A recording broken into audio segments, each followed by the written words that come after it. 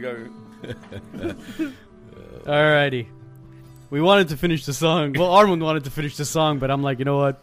I was getting 7 emotional. minutes, everyone be bored. Yes, seriously. Happy Monday, everybody. We are live, and we got a bunch of people coming in already.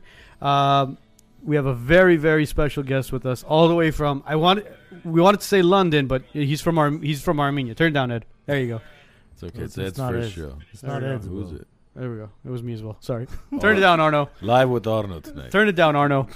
All the way from Yerevan, Armenia, Mr. Emil Giesen. Cheers, thank you very much. Dude, thanks for taking time out of your Monday to be with us. Yeah, it was a slow Monday. Monday's generally slow.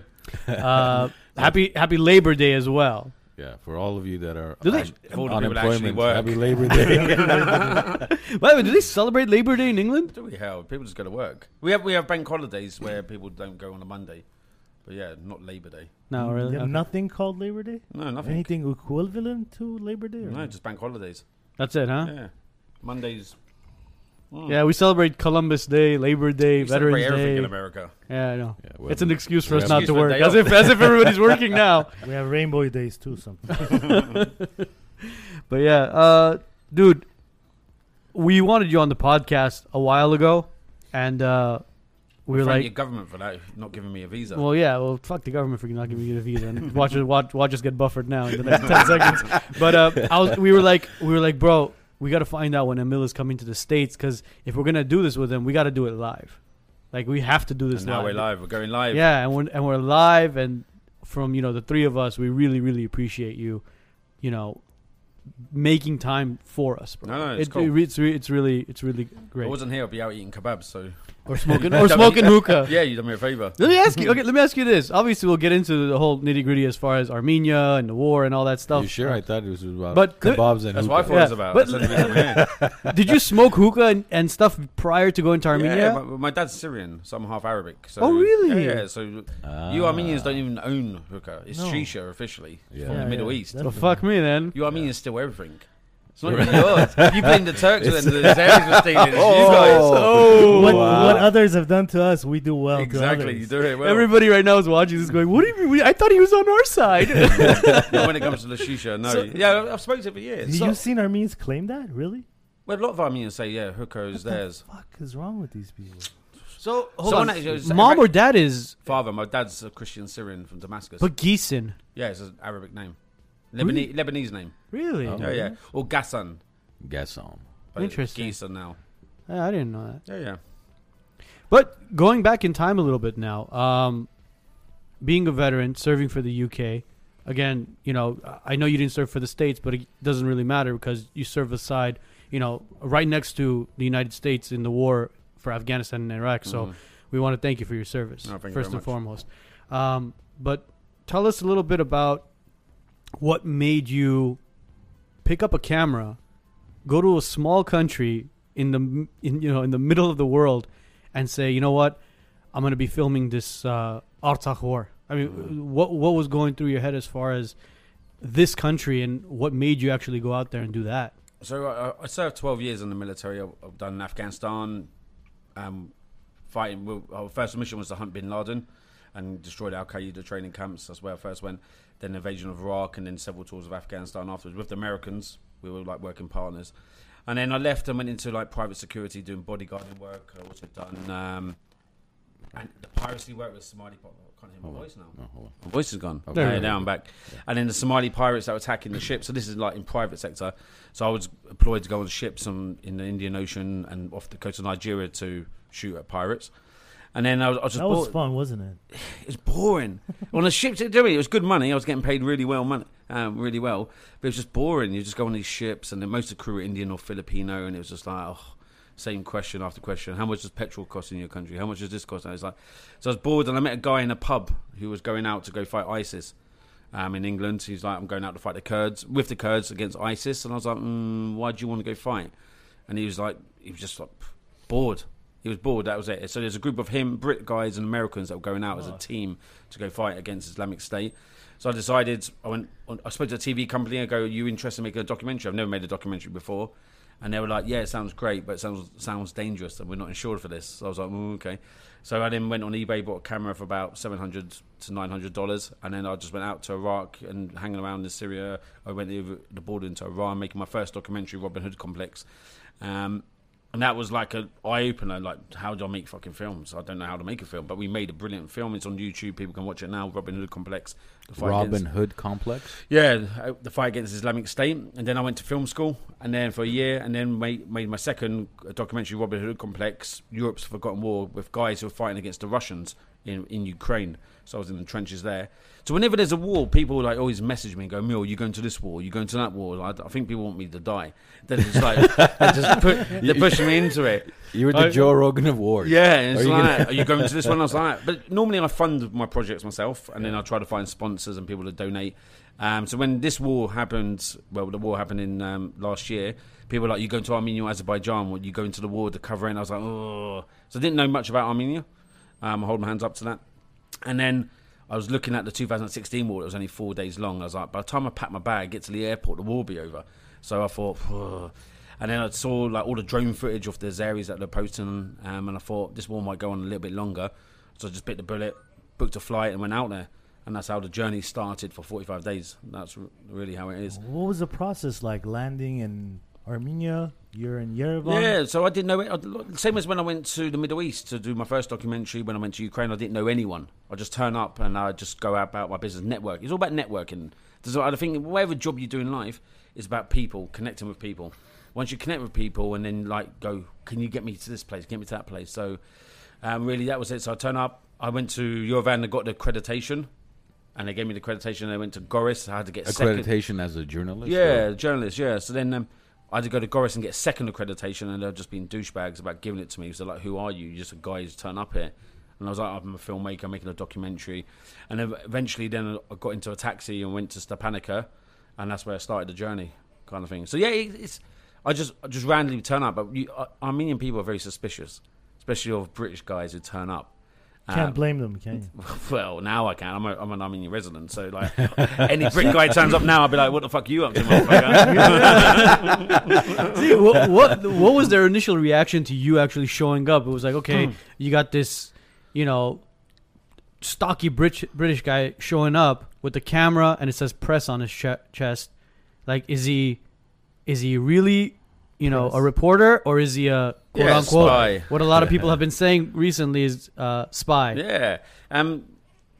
What it is the Armenians who work in government don't understand how media works in this day and age. Freelancers sell footage to big companies. So if you're not, like, who do you work for? I go, I own my own production company. Yeah, but what? So if you're not coming in and saying you're Russia Today or BBC or CNN, they're like, oh, you're a nobody. But it's totally, they don't understand how it works in war zones. And war zones is because money's been cut from media. So it is individuals that go out there, they're called stringers, they go out, find information, and they sell it to other companies. And that's where Armenia fucked up in this war, by not allowing independents the access to sell that information to the rest of the world for media outlets. They just wanted big companies like Reuters to turn up, CNN, Fox, BBC. Who are propaganda pushers, basically. Well, a lot of time, yeah. I'm not a big fan of them. But then the enemy had turned off all media access. The Azeris did have as well. The Azeris did have media companies there, like for example the BBC were there, but it's very controlled on where they take them and what they see. It's like the bus turns up in the morning, takes them to this location they want to take them to, and they go, "This is what we want to show you today." But Armenia would trying to do the same, but they were just like novices in how to deal with media.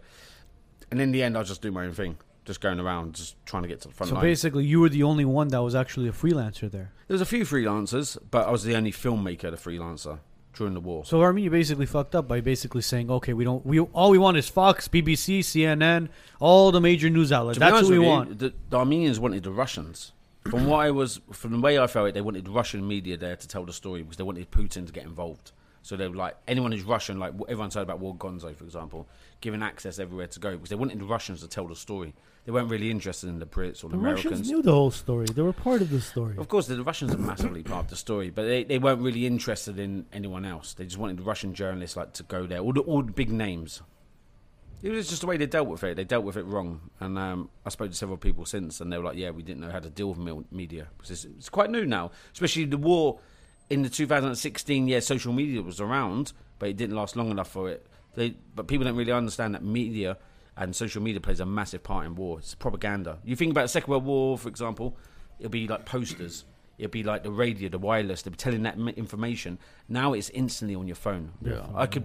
I was there and I was on Instagram. So when you had Wi-Fi in certain places, do you know what I mean? I'd be uploading everything. So people instantly, it's all like people that are following me from the diaspora were seeing within minutes what was going on firsthand. And that's a double-edged weapon. It can be good and it can be bad. Because not only are we in the diaspora seeing it, but also the enemy seeing Totally, it. Right? yeah, 100%. But I'm surprised at what you're saying, because Pashinyan's main weapon was social media to win the election in 2018. Totally, right? yeah. So why didn't they utilize social media and independent journalists to really spread the word around? That's what I don't understand. They're just distrustful of anyone that was there. I totally get it from the Armenian perspective, is that when the war started, the Azeris and the Turks knew exactly where every location was. They knew within days they had hit by drones or by rockets from the air. Is that people were reporting, but people have been living in Artsakh for years, recording information, reporting where everything is, talking about troop movements. So when journalists turn up, it's very easy to just go, "You're a journalist, you've got to be a spy," because why else would you be here? And it's a good cover. Of course, it's a brilliant cover. Yeah. I understand why they're very suspicious at the time, especially when the war is active. But like I kept saying to them, I'm making a documentary. This documentary, I knew the war wouldn't last forever. I was like, this documentary will outlast the war. Is in that no one's going to see what we've got until after the war's over. But they won't get it. They're just being very suspicious. Because everywhere I went, it was like, don't film that, don't film this, don't film. I'm like, me being ex-military, I know I've worked with media teams when I was in the military, and they were a pain in the fucking arse. I know they are a pain in the arse. But I'm like, I need to get this footage. And no, you can't fly your drone here. You can't do this. And I was like, it was getting really frustrating. So looking back during those times, I remember one comment you made about how the trenches the Armenians had were in straight lines. And how you were talking about in England, you guys have the zigzag. Yeah, all NATO troops do, yeah. It really makes sense. I mean, you don't want the straight line will give you a bigger explosion, correct? Yeah, of course. Anything that lands in the straight trench, the blast is going to go straight in the straight line. Yes. But if you zigzag it, you have blast Cut holes. it off. They even done it in the First World War. Yes. Now, today, Armenia is still digging straight trenches. It's laziness. That's what it is. They have a digger that turns up, a tractor, and they just dig in a straight line. There's no one planning it to go to them. Yeah, do zigzags, and the guy who's probably digging it is like, oh, that's too much effort. And the Armenians are like, yeah, fuck it is too much effort. Yeah, just get it done. But totally, yeah. But the thing is, I've got to be careful because I turn up, and knowing that is, I don't care. I'm not Armenian. I don't support Armenian to the degree in the sense that I'm not there to help them. It's not my job. I'm a journalist. I'm a filmmaker. But I see these guys and these young soldiers, and I'm like, I want to give them like a bit of a heads up and like help them. So I'm like saying it to the commanders, and the commanders look at me like, aren't you a filmmaker? Why are you asking so many questions about like our military tactics? I'm like, I'm trying to do you a favor here to help you out. So I've got to tread the line carefully. Yeah, you got to be cautious. Yeah, I can't be seen as the guy who's coming in, and because they can go. A lot of people don't understand that in Britain and America, you can serve in the military, and then when your service is over, you get a new career. A lot of people see it and go, well, you were in the military before, you're still working for them. It's like, no, 100% I'm not. I wish I was getting paid by the Queen, but I'm not. I've now got to earn my own money. So they get very suspicious about that. They think, well, once you're in the military, you're always in the military. And it's like, no, I'm just trying to help you out, mate. Yeah. Do you know what I mean? Make your fucking trenches zigzag. So they knew you were ex-military. Yeah, that you had military experience. You're not just a journalist showing up there. Yeah, I tell people, because knowing that when it comes to soldiers, they find it's a rapport. They feel like, oh, you understand what we're doing now because you were this. And you show them a few photos, you tell them about Iraq and Afghanistan, and they're more on side with me. So even when I was like filming my first two documentaries, whenever I meet people, they have a natural rapport to me because they think, oh, you understand what we're going through because you've been there. Yeah. So I always try to like bring that to play. Because you're in the eventually you got into the trenches because you were like literally in the trenches with these guys, going on IG lives, going on IG stories. What was going through the soldiers' heads as far as these 17, 18, 19-year-old kids, 20-year-old kids, standing in trenches, shooting at what we would Drones. think was, Afghan soldiers, Azeri soldiers, but up in the sky, I mean, you got 21st century technology coming down on us. The thing is, though, is the Armenian military isn't as efficient as they need to be. There's a massive amount of failures. I think their generals and their commanders are very Soviet thinking. They're still fighting they're fighting in the 70s, 80s. They haven't adapted. The Azeris are more tactically aware. They're more NATO standards, because the Turks are. So yeah, these young guys who are just ill-trained, unprepared. They're using weapons that Dad used in the 90s war. Do you know what I mean? They're doing these poor kids are there, and you've got these robots in the sky that have been loitering up there for 9 hours looking for a target, and then it goes, oh, there's a target, let's engage it before it runs out of time. So a lot of them, but their spirit, the Armenian soldiers everywhere I never met the soldiers other than when I was in Shushi on the 11th and 12th of November after the peace agreement. Other than them guys, during the war, they were upbeat, they wanted to fight, do you know what I mean? They were happy. And then that is, a lot of my work I do with a bit of a sense of humour. I like my Instagram and stuff, and I tell jokes because I'm a soldier. Do you know what I mean? I've seen my mates blown up in front of me, and you've got to make humour of it. It's for your mental health. You've got to adapt to it. Of course. And the thing is, I'll be like posting stories of funny things about the Armenian soldiers and everything, and then people from the diaspora are like, it's disgusting. You're not showing respect to our soldiers. Like, your soldiers who are on the front line are making jokes. I'm with them, making jokes with them. This is like the humour of being a soldier, is having a good sense of humour. It's crazy, like the Armenians in the diaspora, including nightmare. myself. Some of them are nightmares. Instead of making those comments, why weren't we the ones doing the work you're doing? But the thing is, if like last night we had a thing on Stars on Brand with Cash, like an event, a meet and greet with me, and I was chatting to someone, and many people have said this, is they go, if you're Armenian, no one would care about this film. Yes. And it's true, and that is definitely true. Is the fact is I'm British, I've got a British accent, and I'm an outsider who doesn't know anything about Armenia. Doing this story, it makes it more credible that people go, absolutely. But or the other way around. Yeah, 100%, yeah. No, I don't think so. Because the fact that he's not Armenian, he has nothing vested. We had no idea his dad was Syrian, right? You said, or Lebanese. Syrian. Syrian. We had no idea his dad was Syrian. No, we didn't.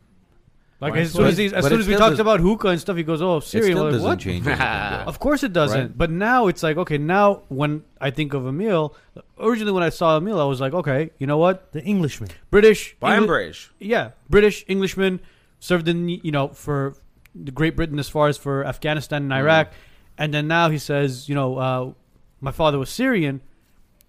That changes this perspective of us. I look at you as far as not only being British, I see you as a cousin now. Because like the Armenians, the Lebanese, the Syrians, we kind of have a lot of things in common as far as culturally. Hence the reason why, you've spoken the hookah and everything. It was like, okay, now I get it. But this is the thing, is like the war in Syria went on for over 10 years. It was a brutal war, and I don't want to downplay the war in Armenia. It was 44 days, and it was a nation that's under threat. But the war in Syria was a civil war, 10 years of it. Knowing that is every single international community country was involved in that, trying to fund the rebels who I call terrorists against Assad. And I'm not saying I'm an Assad supporter, but what I'm saying is that the alternative to Assad was worse. And knowing that it's a Christian population, I'm not religious at all, I don't believe in God. But you're not an atheist either. You wouldn't call yourself that. I don't know. I'm a non-believer of any religion whatsoever. I believe there's a higher force out there, of course. That's it. So you're not an atheist. But I believe that the higher force is the solar system, the sun, the moon. Do you know what I mean? I can't answer that. You're an energy sort of kind of guy. I don't believe there's an actual God that's looking down. I don't believe in any particular religion. I don't believe in Jesus or Muhammad or whoever it is. That's just my personal opinion, and anyone else that does, I respect the higher that. power, and that's about it. Yeah, of course. And but when it comes to religion, I culturally understand religion. I respect people's religion. And when it comes to the Middle East and the place like Armenia that's surrounded by people that hate them, is I respect and understand the fact is that you're under threat. And when it was the war in Syria that went over for 10 years, is my family who are Christian, who do believe in God and believe in Jesus, is that if Assad had left or been taken over, the Christian population in the Middle East would have been disappeared very quickly. And that's something very conscious I know about.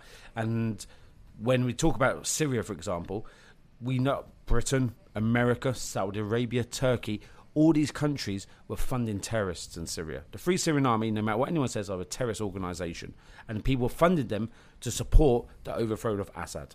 And that is simple. And then they didn't care what happened after that. Same as America and Britain, we supported the Mujahideen in Afghanistan in the war against the Soviets. We didn't care about who these people are and what their ideology was. We just wanted to disrupt the Russians. And that's simple. And we were doing that again in Syria. And very much in Armenia, I could see that happening again. And that's what motivated me to tell the story from the Armenian side rather than the Azeri side, is that I saw a country of Christianity. Did you try to go into the Azeri No, side? I wasn't interested because I'd done a documentary, my first documentary of the Kurds, and the Kurds and the Turks, obviously there's a lot of contention there. Definitely. So I had a lot of issues with Turks through social media before, so I know how aggressive they can be. So when it came to the Armenians and the Azeris, me sat at home in England at the time, to me it was a no-brainer. Okay. Because in my eyes, the Armenians are the underdog in this war, and that, as we see now, do you know what I mean? But then when I was there in Armenia, filming during the war, I thought the Armenians might win this. They won the 90s war. They're like, what's going on? What I'm seeing and what I'm hearing, they could actually win this war. So when I first started 45 Days, we were in my head, being a complete and utter idiot, I was expecting Republic Square, this big victory parade, to be brilliant for the documentary and everything. And then November the 10th happened, and it just threw everything upside down. And like, fuck. I was like, where do I go with this documentary now? Armenia's lost this war. What do I do now? But we still managed to make a brilliant documentary out of it because the 45th day, the war was 44 days of fighting, but the 45th day was the day the trilateral agreement was put into effect and when the Russian peacekeepers moved into Artsakh. So really, that was the most important day out of all the days involved in this. So, I mean, you were obviously there in the front lines. What was, you said that during the war, the soldiers were upbeat and they were motivated and willing to fight. But was it because they thought they were winning the war? Yeah, totally. Or was it... I think every Armenian thought they're winning the war. Well, that's what we were being told. Exactly. That's It what was we were propaganda. Dude, we were here collecting money, donations. Yeah. There was Armenian flags on every other corner. I mean, other nationalities were thinking, oh, what is it? Is it April 24th again? We got the flags going up again. It was like, no, we're times. A million times. We're going to win. We're going to win. We're going to win. And then all of a sudden, We just negotiated. It's crazy. shit hits the fan. But I'm curious, as a veteran yourself, what were you, when you were seeing the chants about we're winning, were you actually in agreement with that, or did you have a different perspective? I think you get caught up in a moment when you're around people that are like, look, it's like anything. We're sat in this room here, like mega, like, oh, I'm tired, I can't be bothered. You pick up on that energy, don't you? When you're around people like we're winning the war, do you know what I mean? You get caught up in that as well, and it's very much is that mirroring of like personalities around people. So like even when I was in Yerevan, we're going back and forth to Yerevan from Artsakh, and you go into the bars and the mood was like mega somber. People are still going to bars, sit there, but they're doing toasts to the soldiers, they're collecting money. There's a war effort going on, kind of thing. That very much that I thought, yeah, Armenia might actually win this, because especially sushi, which was the big deal, it was the prize, it was the glory of it. So at the time, on the 8th and 9th, when the Azeris started pushing into sushi, they were doing it on foot. They weren't there with tanks or anything else. It was foot soldiers. I even said to my mate, I was like, the next 2 days I think are going to be crucial on the turnover, what goes on, because if you lose sushi, you lose the Panica. And I think that's how the Armenian government made that deal. So they go, if we lose sushi completely, we lose everything. You've personally been to sushi? Yeah. So in the documentary, we show it there as well. And from your experience, you being in Afghanistan and just overall, just your experience as a war veteran, is sushi really what is? I've never been there. I've seen pictures of it, videos of it, but I've never personally been there. And the way it's always been described is you can't overtake sushi. Yeah, you can. Because of it's basically like a highest point. Highest point. It's a cliff. You can't really climb up. So elaborate a little bit on how sushi is and how they were able to overtake it. Was it more of a I don't you think think it was a an back end? overtake. It was not an overtake. It was Well, that's what my question is. Was it a back end before, deal, or was before you answered, what they said here was it was just basically Given over. gifted to them. The doors were opened and it was said welcome. And this is the thing is, this is what I interview soldiers on the 11th and 12th of November, and they talk about it. They're pulling out of sushi and they're talking about it. And I was there during the war as well. The fact is, sushi is a high ground. The Azeris are very far from their own logistics chain to get like resupplies up there. So for armor, tanks, and for example, to get to sushi, they need to be supported by the air. So if they don't have the drone coverage, they can't get it. Because it's mountains. Yeah, you can't just like turn up with tanks. Tanks don't strategically and tactically They don't work. fly. Yeah, but they don't work in mountains because it's single road tracks, easy to take out. So unless they control the skies, they can't move armor in there. So and I think the Armenians are neglective on that, because they go, well, Do you mean we control the roads here? They can't get their tanks in there. But what they done it, like the Armenians done in the 90s, was sneak in there with foot soldiers. Infantry were in there, and the Azeri infantry were there. And they were very cleverly taking pictures of each other in Shushi on the 8th and 9th with Azeri flags, then post them on Twitter to say we've taken it over, the psychological war they were doing. But yeah, militarily, they weren't in Shushi. There were skirmishes, there was battles, but on the 10th, the sign of the deal, the Azeris hadn't taken Shushi. Because they could have been street to street, house to house fighting that could have lasted weeks, months. And knowing that is the thing that annoyed me, seeing what happened in the war, is on the 10th, the weather changed. And weather is very important when it comes to war. Of course. Especially when you're using an air campaign, which they did with the drones. On the 10th, and when you see 45 Days, the film, is the footage you see with me driving up to Shushi and the fog's there. The drones could not have flown. So in my opinion, that if they held on for another 7 days, Armenia might have pushed them out. And logistically, moving into winter and strategically moving into winter, the Azeris have gone, we can't fucking take Shushi. We need to make a deal now with Putin. So then they would actually, instead of being in the air, they had to be on the ground, which we had an advantage over them. 100%. You just said something, making a deal with Putin. Yeah. He's the fucking King Dingaling. Do you mean you can't? When you, what the fuck are you gonna do? King Dingaling. Exactly. He's now, the man. I agree with you completely. Now, does Armenia have leadership at all? We're going into political questions here, aren't we? I don't do It was Armenian gonna go politics. there. It We was don't gonna do go there Armenian either politics. way. No, but it's like anything. The big powers of the world are Russia and America. Simple as you. I'm British and I love being British and everything, but we lost our empire many Come on, years ago. No. We lost our empire. We Don't do it under say the that. table now, our Yes, business. thank We you. do I it just under wanted the you We to didn't do say it that over the one. top. The Americans do it over the Emil, table. We do it under the table. The important part is you said it. You guys do it under the table. 100%. For sure. The Brits are very active around the world. Including this one?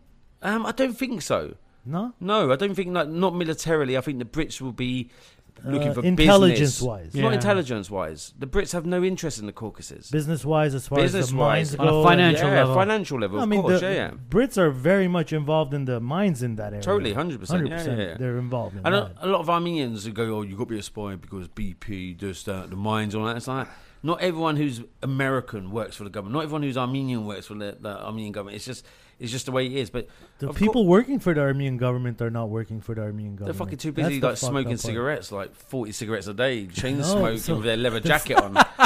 Sat there with a leather coat, smoking away, pretending they're not a Soviet spy. era never left. Fucking hell. Wow. The Soviet never Of left course, Armenia, yeah. ever. But of course, lots of countries got interest in that region. Everyone will have a certain degree. They want to know what's going on, especially when it comes to Russia. And that's the issue. There's what is there in Armenia that everybody's so hard on about?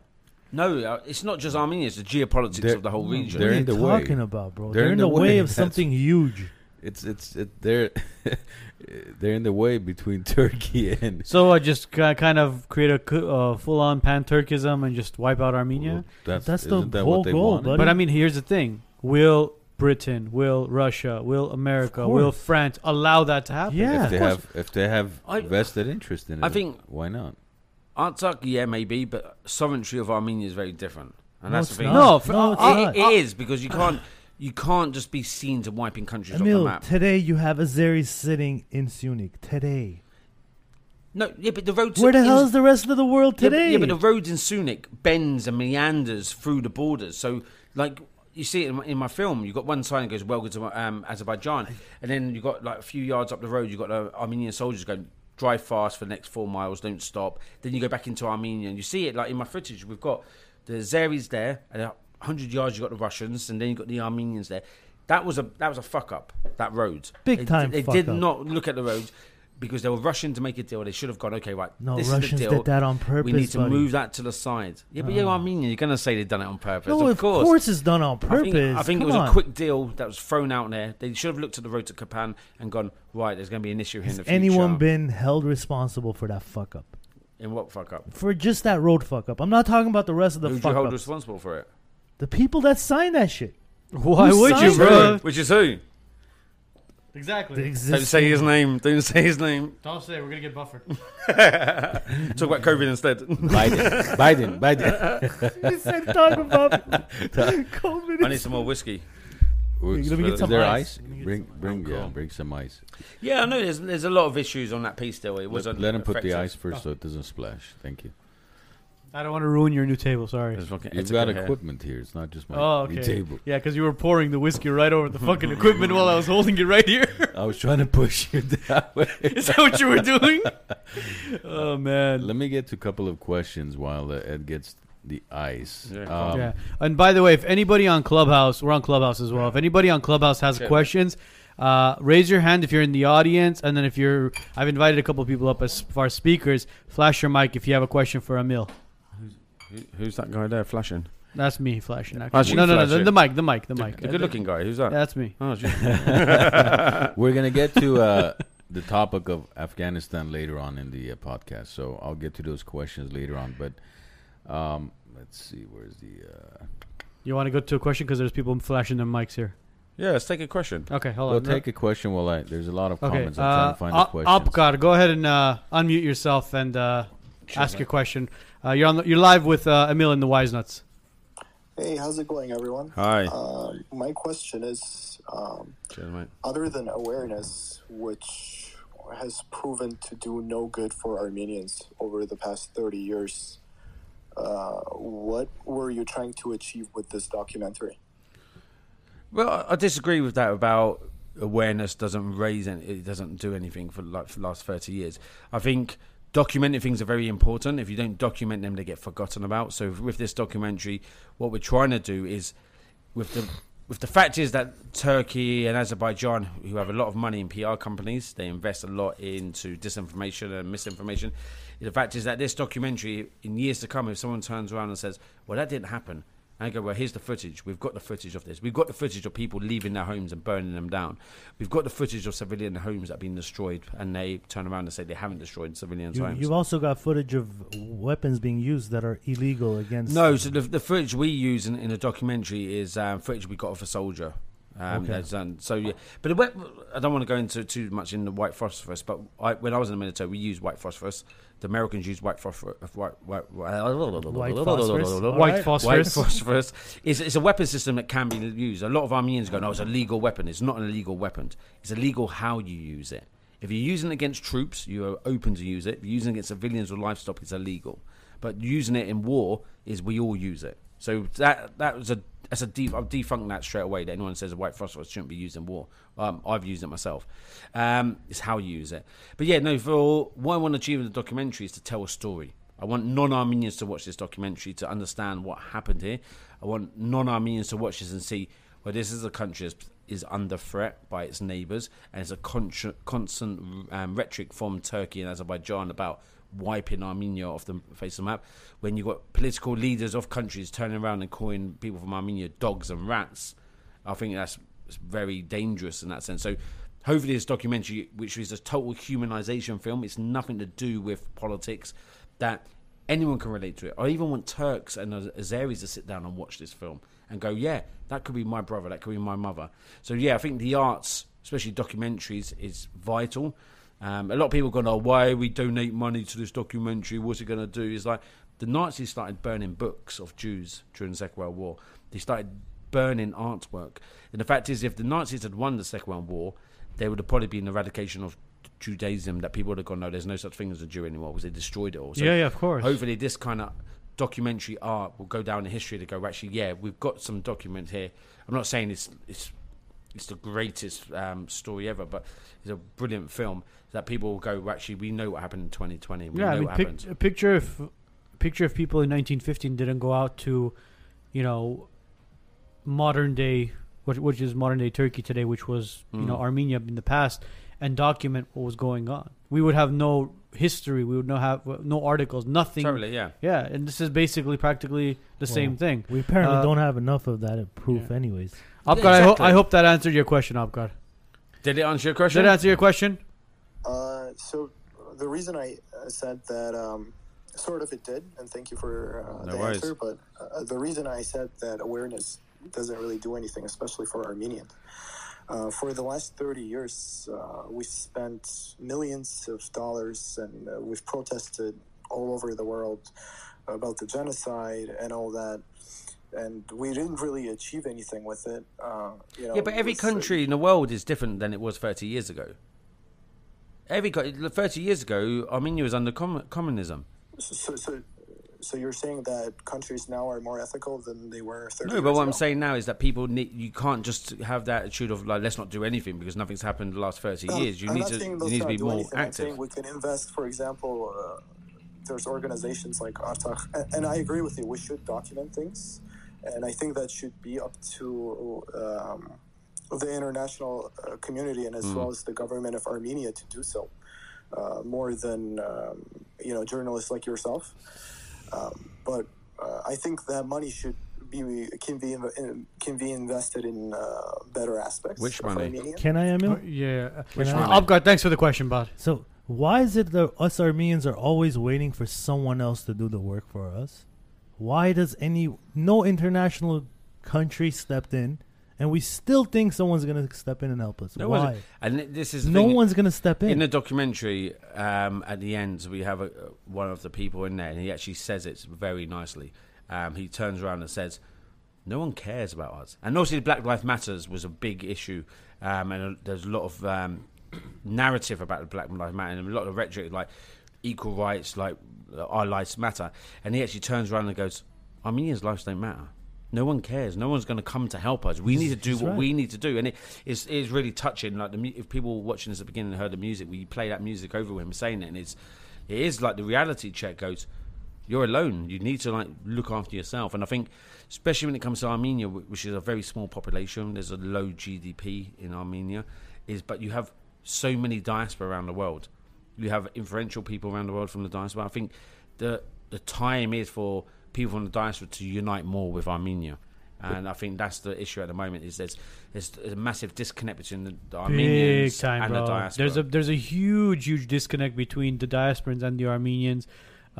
Communication wise, it's I think the diaspora is one of the main problems, actually. When you have a country that has a bigger diaspora outside than the population Yeah, live inside, in. I don't see it going anywhere. Sorry, I'm one of them. I Yeah. take the blame on myself But the thing first is, though, during the as war, a diasporan. yeah. during the war, the diaspora were brilliant in their war effort, and everyone from the diaspora rallying together. See, The unity. But the problem is, where are they now? It's like a Yes, light I switch get they it, turned yes. off completely. It's and it is the foot. They took the foot of the gas as soon as the war ended, and I think this is the time they need to like start investing into the country. I think that there's a reason why they took the foot off the gas pedals, because then I was going to ask you, what happened to all the supplies and everything that was being sent from here? This is the thing: is the war lasted 44 days. Logistically, to get stuff shipped, rallied together, get it into Armenia, get it distributed, the logistics chain, it takes a long. In a military war effort, it takes a long time. So I mean, 44 days isn't long. So really, When you say logistically. long time, Yeah. so let me understand. So we ship it from LA to Yerevan Airport, Zvartnots Airport. Mm-hmm. How long does it take from the airport for it to be sorted out, whatever, inventory, and then... The military machine's big. So it goes to a distribution part of the logistics of the military to go, okay, what have we got? We've got supplies. And of course, there's a lot of bullshit that's involved in that chain. Of course. And there's a lot of that. It's like, how does it get from LA to Yerevan and then go, right, where are we going with this?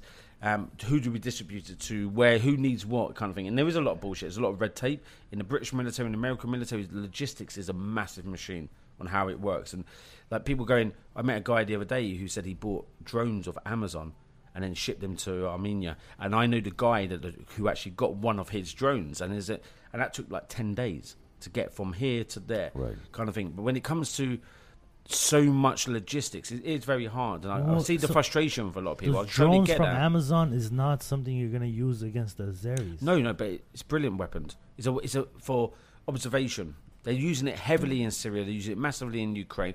Is you put the drone up and you can It's not, doesn't have a bomb. not on like it a bomb or on it. Yeah, it's like a Mavic.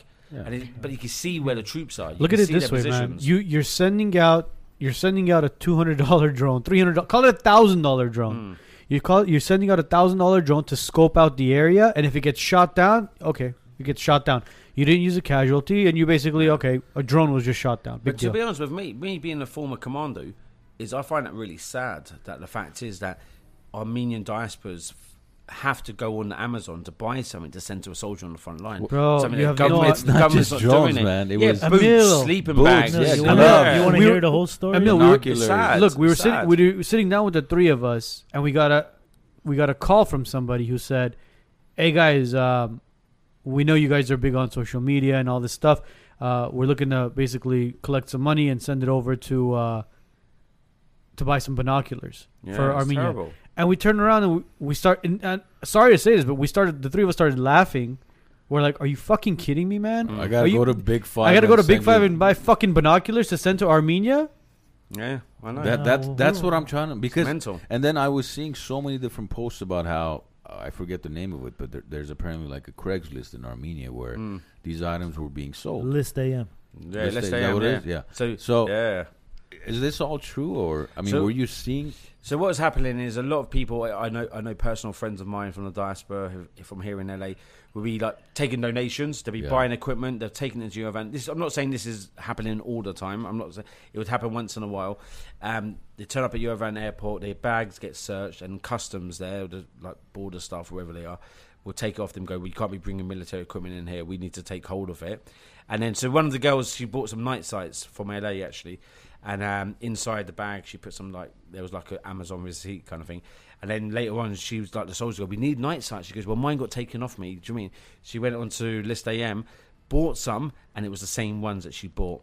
And so it's like, fuck me. You're taking And a you piss. see that It's not the first one. That's Yeah. the issue. That's the issue that the diaspora has. And to me, the whole logistics things. I mean, look, if you're talking about U.S., U.K. type of military, that of course that's, I mean, that's insane the amount of manpower it takes to operate all that. But in Armenia, you're being annihilated by your enemies. I would think you would have an expedited process to get all that equipment to the front lines. You don't have to go through the Special standardized 3-week inspection process, right? Yeah, it does. You expect it to get there very quick. You expect the customs to go, yeah, we need this weapon. We need this weapon. We need that. We know what you're up to. Depends who the customs is working that's- for, the enemy or for the home. See, and that's what I'm trying to understand from Emil is, did you experience that? Did you actually witness all that happening as well? I didn't physically see it myself. No. I know so many people from the diaspora that have experienced it themselves. Yeah. And yeah, I'm not saying that it happens every time, but there was incidents where things were getting taken off. It wasn't going to the place that were. Now, guys, wars are expensive. Wars are very expensive, and this is And the type of money we were collecting here was not. This is the thing type about. of money, I'll tell you Yeah. now. Is No. Forget the money that we were collecting. You here. can never collect enough money to No, fight never. a war. Never. You're not when, going like, to do that. Armenian Fund, for example, a lot of diaspora are they feel really let down by the Armenian Fund, for example. Would they raise 160, 170 million? Yeah, That's but not- close to 200. That's not even the cost of a hospital. It's not even 2 days worth of war. When it comes to war, we were firing. When my guys were firing Javelin missiles, they're like $90,000 to $100,000 per missile, and we're firing them at one Taliban man on a motorbike. Do you know what I mean? We're just like, yeah, there's Taliban on a motorbike. Yeah, launch it. no one's His whole life's not worth 90 grand. Wait, Yeah, Emil, the guy's never seen 90 grand in his whole life. Bro, his ass hasn't but seen check this 9 out. grand. Emil, now today, that same Taliban has its own country with $85 billion worth of military that- equipment. Yeah, but We're what gonna I'm talk saying, about that, but don't when worry. I'm talking about the money that was getting sent there, and people go, we sent near enough $200 million.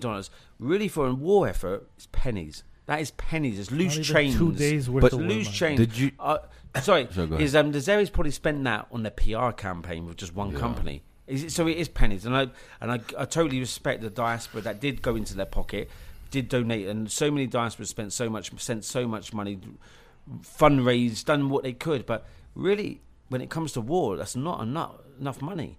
And the problem is the Armenians weren't ready for the war, and that's the failure. That's the fuck up. Is that for 30 years, And it's still going on. Are we should be Are we red. preparing for the next one? No, No. So, no. but did you ever have conversations with, let's say, generals, commanders, whoever was Even soldiers. leading the pack?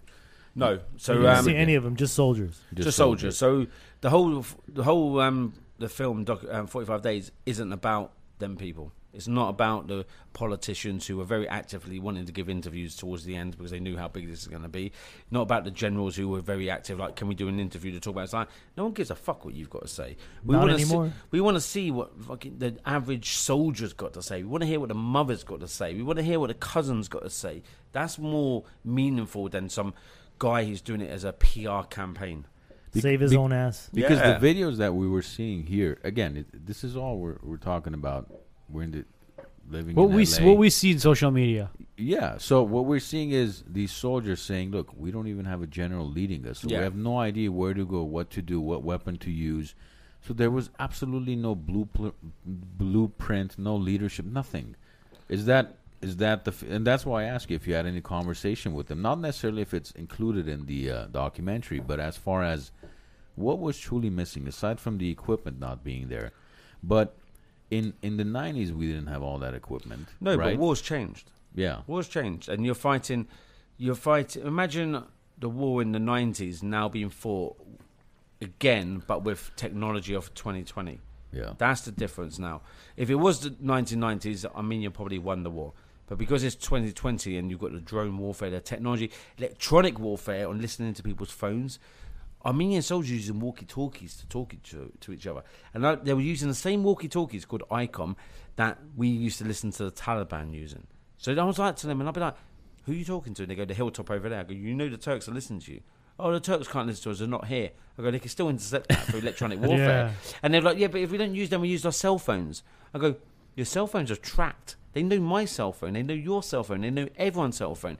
And even when commanders were moving from location to location in their own car, for example, cars were getting targeted, and the media were going, yeah, a civilian car was targeted today. It wasn't a civilian car. It was a commander in a civilian car, because the Turks knew exactly who was in that car Because of the cell Yeah. phone. through the cell phones. Wow. And It was- electronic warfare is I love the way Yeah. you call them all Turks. yeah, you call me out Because it's there. the reality on it. Yeah, they are the same, pretty much. Same yeah. culture, same Yeah, people, yeah. same everything. And the fact is, like Erdogan was go, well, Turkey wasn't involved in the war, but then Bullshit. they have a victory parade, and he starts giving out medals to Turkish people. you have a It's like- Turkish flag, Azeri flag. Turkish Yeah, flag, yeah. Azeri flag. You go to Shushi now. If you drive the road Lachin corridor to Stepanica, you drive past Shushi. You got the Turkish flag and you got the Azeri flag. It's Same everywhere. shit. They put it the same everywhere. See, again, no disrespect to England and Great Britain, Yeah. but in 1776, God save the Queen. the Revolution, American Revolution, at the time, war was basically fought. You had your army come in, you had the opponent's army come in. They would, load up their muskets, fire at each other, and then the other ones would load up their muskets, fire at each other, and it was until Just whoever. imagine how Man, you great. got war And down then- to yeah, science, didn't But you? but then again, it's common history, bro. And then what America did is to win the Revolutionary War was You basically sided with the French. That's what you done to well. win the war. Besides siding with the French, And they no one did. likes It the was fucking French. it was guerrilla warfare. Yeah. So- No. The Brits don't. Back in them days, we didn't do guerrilla You warfare. didn't. So they we weren't wore you. red Yeah, coats, gentlemen. they weren't you. Yeah. we fought with honor. See, they weren't used to that. And what were they doing? Red coats in basically Yeah. out and about in the fields. Red coat. Okay, we're hiding here, hiding here, hiding here, hiding Yeah. here. Boom, boom, boom, boom, boom. That's what we call terrorism. America. But I'll be honest now. And this But is it goes back to that. It goes to basically the evolution of war. Yeah. Now imagine if in 1776, all of a sudden you have somebody coming in with a machine gun. Yeah, but imagine if the Brits had stayed in America, how great this country would be, rather than what it is. But it's not like drones. You fucked were- up. You were- guys fucked right up. You should have allowed the Brits to stay here. Here's the thing, man. This could have been the great United States of America. No. Instead, it's just like, It was. No. wear your mask. It was, Get man. in Oh, line. wait. It You're, wasn't hold on, till- wait. it You're in wasn't till California. January. Yeah. Hold on. You're in California. Go to Texas. Oh yeah, the rednecks. In You Texas. are not in the real America. Guys, we're going to get buffered. Watch. We're going to get buffered. Why? I think that's the best. So America getting away from the Brits gave the birth to the first actual free nation. What's free about this country? Not today. Nothing's Back free about then, the it was USA. a free nation. Well, what's free about anywhere? No way. That's a good question. That is a very good question. But America is No, the but a most lot- freedom you can have, bro. No, I promise you. How that. is it? Yeah, people say this. This is what we're talking Yeah. Okay, about. no, what's not free today. about Listen- America? Vaccine. Tell me what's free about this country. No, I have to wear a mask to walk into a shop. Look, not That's not today. free. Not today, man.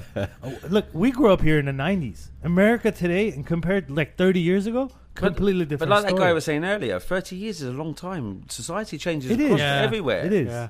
Everybody, go ahead and please like, Share, yeah. subscribe, hit the bell, and select all so that you get notified when Yeah. the Wise Nest go You got any live more? every Yeah, Monday guys, night. mind you, this is not every day that Emil here is basically sitting down, having an actual conversation. Yes. Whereas you were at an interview and He'll do a lot of interviews Yeah, over yeah. the next few And they're months. boring as fuck. Yeah, there you go. But he's never going to be having scotch and Yeah. saying boring as fuck. yeah, at those interviews and looking at the host Botox face.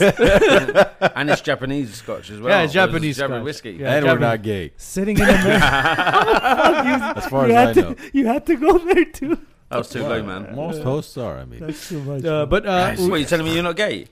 Why am I here? I'm at the wrong interview. That's in the other one. that's the next room. after Okay. party. But I got Bites out flashing her mic as well. But do we have questions from We do. YouTube? Arno's been asking, do you see a second war coming soon? No, No. no. Really? No, I don't see a second war coming. Artsakh was different because it was contested territory. It's been recognised as Azerbaijan by the international community for years. So when the war started, I'm surprised it took them so long, really. I think every Armenian knew in the back of their minds it was going to happen over that territory. Because, and everyone goes, oh, the international community weren't involved. How could the international community get involved when they turn and go, Azerbaijan, stop fighting? And Azerbaijan go, it's our territory. Look at the map. Go on Google. Look. Google even says it's ours. So No, that's the failure of the Armenian politicians. it's a failure across the whole board that after the 90s it wasn't recognised as Armenian. So that's the when issue. 94 we had a ceasefire in 94. There was nothing signed after the ceasefire yeah. to stop that war. So you can't just blame Nikol Pashinyan. Even though I can't stand the guy, I was one of the Yeah, only okay. people in diaspora that said he's a piece of shit when the 18 thing happened. Oh, and I'm yeah. just, All 3 million of the people in the diaspora, Hey, you were the only your one. asses were all in Glendale like this, right? I did that. Show me one photo of me. doing Seriously, this. and me as well. Show please. me and Okay, well, you guys were busy. show me here and with I'll me. walk away as a a what? lesbian host. Show me one picture of me. Wait, the lesbian part was new. The gay Bro, part we knew. Hold about. on, bro. This is, mind you, we were around But when my- the whole thing My was point going is, on. all 4 of our leaders have not been Yeah, of course, you working can't for blame Armenia. one. None of them. Look, everybody wants to blame everything on this fall guy, Pashinyan. But But they're all guilty. All of them. What's the population of LA? 30 million? No, Fair- No. Bro, That's 40? That's California. 11. 11 million. Give or 11 take. million. What's Oh, the yeah. population of Armenia? 3 million. 3 No, million. that's Give- Ah, hold on, yeah. on paper. On paper, yeah. 1.5. maybe? Realistically, what is it? 1.5. Armenia's 2. a small country, very small country, surrounded by people that want to get rid of the country. Yeah. It's tough, like being where you are geographically. You're prisoners of your own geography. You have no coastline, which makes it even harder being a landlocked country. No import, no It's- export. yeah, it's hard going for Yeah, Armenia. definitely. And the fact is, since the 90s war, no one actually got a grip of it and gone, we need to identify that Artsakh, it belongs to See, Armenia. that's one thing that kind of blows my mind is as far as, okay, in the 90s we won the war, and Artsakh, Nagorno-Karabakh, whatever you want to call it, basically belonged to its own free and sovereign Yeah, yeah. nation. What were we thinking as far as not continuing to militarize that place, knowing that, hey, listen, this thing is not over. These guys are literally right next door to us, and to the other side of us is basically Turkey, who's going to be funding little brother. Like, what was going through the people's minds or the politicians' minds or the leaders' minds as far as not dumping money into our Well, military? How many fighter jets did Nikol order? Didn't Dude, you- did we have... do we... sir, hold on. didn't he order fighter 4. jets? It was Yeah, 4. but- Four? And Okay. then 2 of them didn't But how many have of them weapons. have weapons? Yeah. So, when we talk about what we were surprised that they were using drones, how long have war drones been around? Years we use drones in Afghanistan and Iraq, but Right. not the drones that they're using now. These are different warfare, and we talk about that in the documentary. We highlight about the drones and So- the difference. But it's been in existence, right? I mean, maybe not utilized. I know, this is me like speaking here. Maybe I'm speaking out of turn here, but I know people are very influential Armenians that spoke to the Armenian government and said we can provide you a drone program, Yeah. buy off-the-shelf drone program, and they didn't take it up. The Armenian Or even- government doesn't have a say in its own, buddy. yeah, and this is the issue. If Moscow approves it, Armenian government gets it. That's how it Yeah, works. but this is what people need to realise. That people going about the Russians, this Russian, that. I'm British. I don't like the Russians. So like, as in like my ideology shouldn't allow to like the Russians. I don't have a problem with Russians at all. However, is that when you're a small country and you're surrounded by people that don't like you, you got to align yourself with the bigger player, and that is the Armenians have done that with the Russians. It's the worst thing that can happen to the Armenians. Ed, So- you keep no, on saying man, that, you dude. can't So- say that, bro. Fine. Then who are they supposed to partner with? Only way you're gonna have a surviving Armenia is to rely on yourselves, guys. How? Just How? you can't. You can't. can't. On a $14 billion a year GDP? If That's- you're trying to protect yourself, That's like like- you said, there's diasporans that offered all these things. Ed, Right? he basically just said whatever we collected for You Armenia. stay with Russia, you're gonna get cut piece by piece every 30 years. No, man. That's been going on. It's nothing new. It's tough. Look, you guys think of 1915. Look past that. Russia has always given pieces of our lands to the Turks for some Right. freedoms for wa- some times. Okay, and at least it's piece by piece. If Armenia was on its own, There's nothing left. You're would- down to 8% of your actual it would be lands, one bro. whole piece that gets This given is the thing, away. is That's that it, and I- we're done. I get a lot of hate. Like, when it stopped since we've done the premieres, the screenings of the documentary in Yerevan. The hate is towards me stopped a bit, kind of thing. Is that mainly the diaspora hate? It wasn't Turk hate because I blocked them straight away. Is the diaspora hate towards me, which generally come from Glendale, and I'll be in Glendale later Really? tonight. So if anyone Really? wants to turn up, We've had him, we've we've had hate on you here. whether already. face to face, motherfucker, is like what a bring. hey, motherfuckers, we'll be at Atmosphere tomorrow having lunch. But the fact is, though, like, Turn up. and I've said it several times, and there was a bit of a Twitter little spat that was going on. That I was saying, Artsakh isn't Armenia, and then people like just screenshotted that. And I was like, people need to move on, and people screenshotted. They weren't like screenshotting the rest of the conversation and go, Emil, this guy is making a documentary saying Artsakh isn't Armenia, and I'll stand there and I'll stand my ground on this. It isn't. Yeah, it it's not. isn't. Yeah. And people need to respect the fact that people from outside, in order for them to be closer to Armenia, they need to be independent.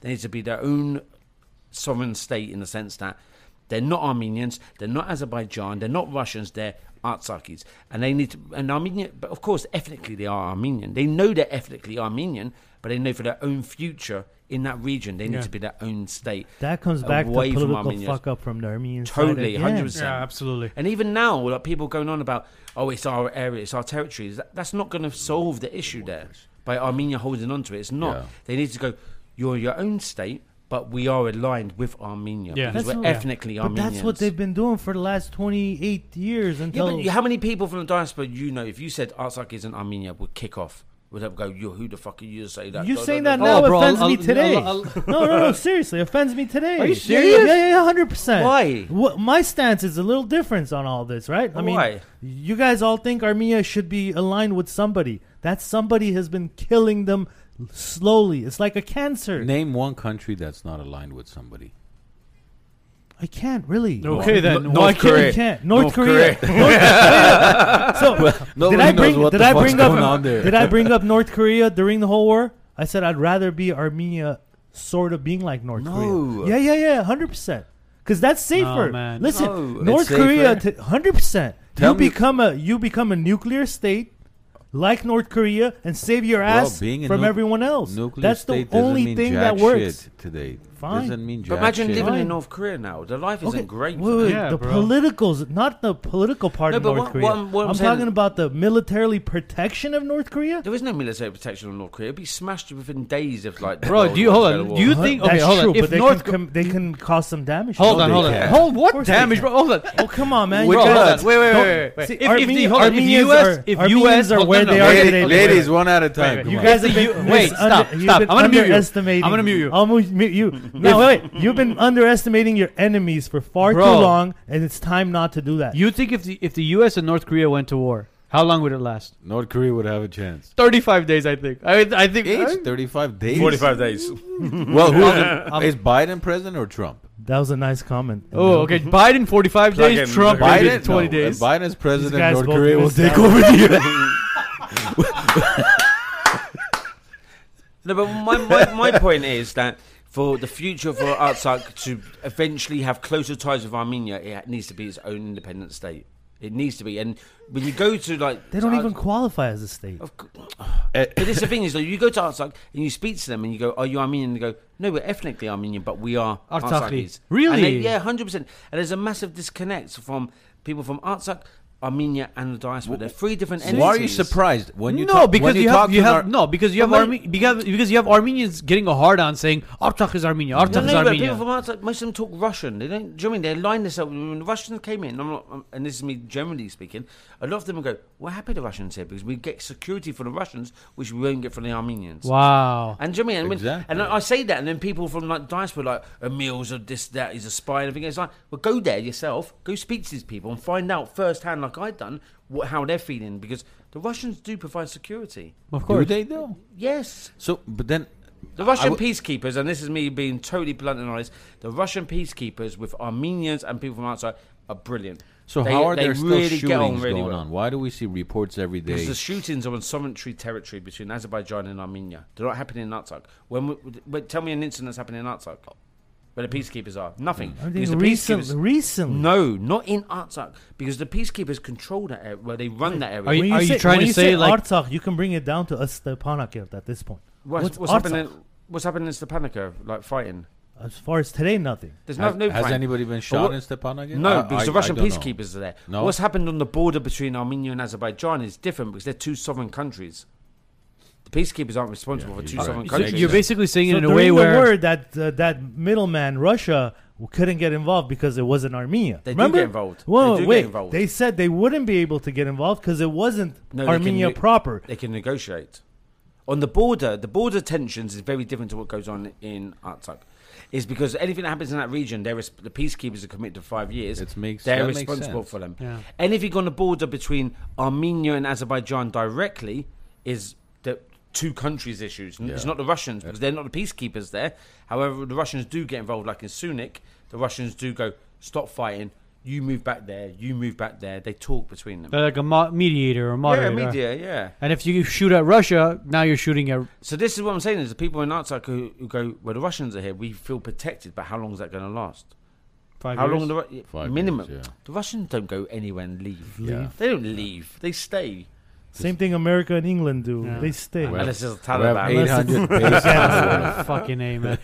Do we have any questions before We had we a- get to? Yeah, we had a question. Have you received a lot of hate or threats from Azeris or Turks? You said you block. Yeah, I block them, a lot of them, yeah.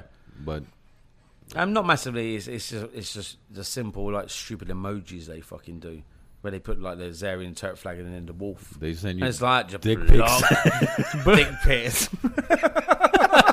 I will fuck you. I've never had an Azeri dick pic. I can imagine it. I haven't had one yet. If you want to, sorry, mate. If you want to send me a dick pic, feel free to send me a dick pic. Maybe I should do ratings on dick pics. Forget the food. I'll do like cock fucking ratings. Cock ratios. John, you happy with that? Fucking John. hell. So Can you forward it to John? your cock's a 4.2. Today, a lot of Nice experience. one, it's like today I had kebab at Rafi's. It was a 9.7, and I got a But- dick pic from an Azeri. That's about a 3.2. I think that could work. We can do this. Bring on. Yeah, I'm open to dick pics. Send them. Oh Jesus Christ! What else we got? Get to calling me. All right, There's a lot of comments more. Okay, than we'll get to the questions, comments yeah. and stuff. Baitzar, go ahead and unmute yourself and shoot your question. Must be a bright question. Baitzar, go ahead. He's You're like, live. fuck, it's me. I'm in. I'm in. I'm There in. you go. He's There like flapping. Patty Luis. Patty, hold on. Let me turn her up. Go ahead, Baitzar. Can you hear me now? We can hear you now. Okay, hi Emil. Hi. I was wondering, because I'm stuck in the Midwest. I saw that on your Instagram story that you're planning to go to Chicago. Yep. When do you anticipate that being? Oh, the thing is that we're still working. We're putting a team together. We've got a team. We're adding people. We're working out dates and where and locations. So we need to secure venues. Soon as I know, and this is the message of everything. 60% of my day is taken up right now answering questions like when you come into this city, when you're going to be here. Okay. Soon as we know, trust me, on social media, I will be announcing it. There you Okay, go. 'cause I'm Soon as we know. in Chicago. I'm just saying. Is Chicago good? care. Do you We want to have know at when least the one Wise Nuts person are going to coming. Chicago? Yeah, or- Bites. Do you ever wonder when Arno, Armand, and Edgar are going to show up to Chicago? No one cares. When I they don't come. care about the Wise Nuts. Yeah. I followed Emin before I ever followed you. I know. I'm just saying. Yeah, see, And he responded to Loyalty. my messages. that's Even, loyalty like, there, when he guys. had thousands and thousands of followers. The thing is, though, when it comes to social media, and this is a massive thing I'm passionate about, is that a lot of people that are around me go, why do you... I sit on my phone. I'm normally on my phone. I'm having withdrawal symptoms, not being on my phone, like reading my messages. And people go to me, why do you reply to people? I go... And it's like, it's not being disrespect, but everyone is a potential customer. Everyone is a person that you can interact with, Yeah. someone who's going to watch the film. So, course. in the sense that when someone sends me a message, do you mean I try to reply to them? And Well, there you go. you also get your weirdos out there who just want to like talk about you random dick shit. Yeah. And then, but yeah, no, 100%. I try to reply to as many people as I can because if you don't interact with your audience, why would they Yeah, fucking follow you? yeah. Why would you be interested if that person doesn't do it? Absolutely right. So You have I to, try to yeah. do my best, but then there is sometimes when you Even at our level, we interact with our... have to because why would Even at our level, I love the way No, but you need to interact with them, and it's because these aren't. And it sounds bad using the word customers; they're not customers. These are Yeah. your people that support your work. course. Clients. You need to interact with them, and I totally. Thank you for your question, Bites out. And By I'll the see you way, in Chicago. Edgar Akopian says there was a shooting in Ottawa. Yes, I heard about it Yeah, too. what And the shooting was Russians confirmed that. it? Where was it? On the Artsakh border. Interesting. I heard about it a couple of days. Did Want to you? hear dates and Yesterday or locations? the day Hold on. Send us an article. Send Oh, us a yeah. link. Send us Is something he- that's actually... Is he talking about the soldier that died a few days ago on the border? I have no idea. Possibly. Edgar, is that what you're Edgar, talking about? please You send can us some comment. type of. No, but what I'd like to say as well Reference. is massively this project, and this project is massive for me as in a documentary, and this project wouldn't be where it is now if it wasn't support of the diasporan. The diasporans have been massively supporting our documentary financially, and not in that, just sharing, connecting with things. So yeah, I'd like to say a massive thank you to all the diasporans and people from Armenia and people from outside who have supported our project, because we wouldn't be here I wouldn't be here now if it wasn't for them. We should also mention Osco, who's Yeah, totally. Oscar, Yeah. Big shout out to Yeah, Osco. for Osco sure. Kopian. Yeah, he's sat in business class if you're listening to he's us. actually Yeah, just in- commenting right now. Bro, is he commenting? Is And he? he's been on. He was on the show in like 2-3 months ago. Was Or it? It was right when you guys the documentary had began Yeah. and the whole Songs The of thing is, Solomon was starting. This is me, Oscar. Oscar reached out to me like earlier in the year, going, he wants to work with me. And to begin with the film, I don't want any Armenians involved. I want it to be totally neutral, non-Armenians involved.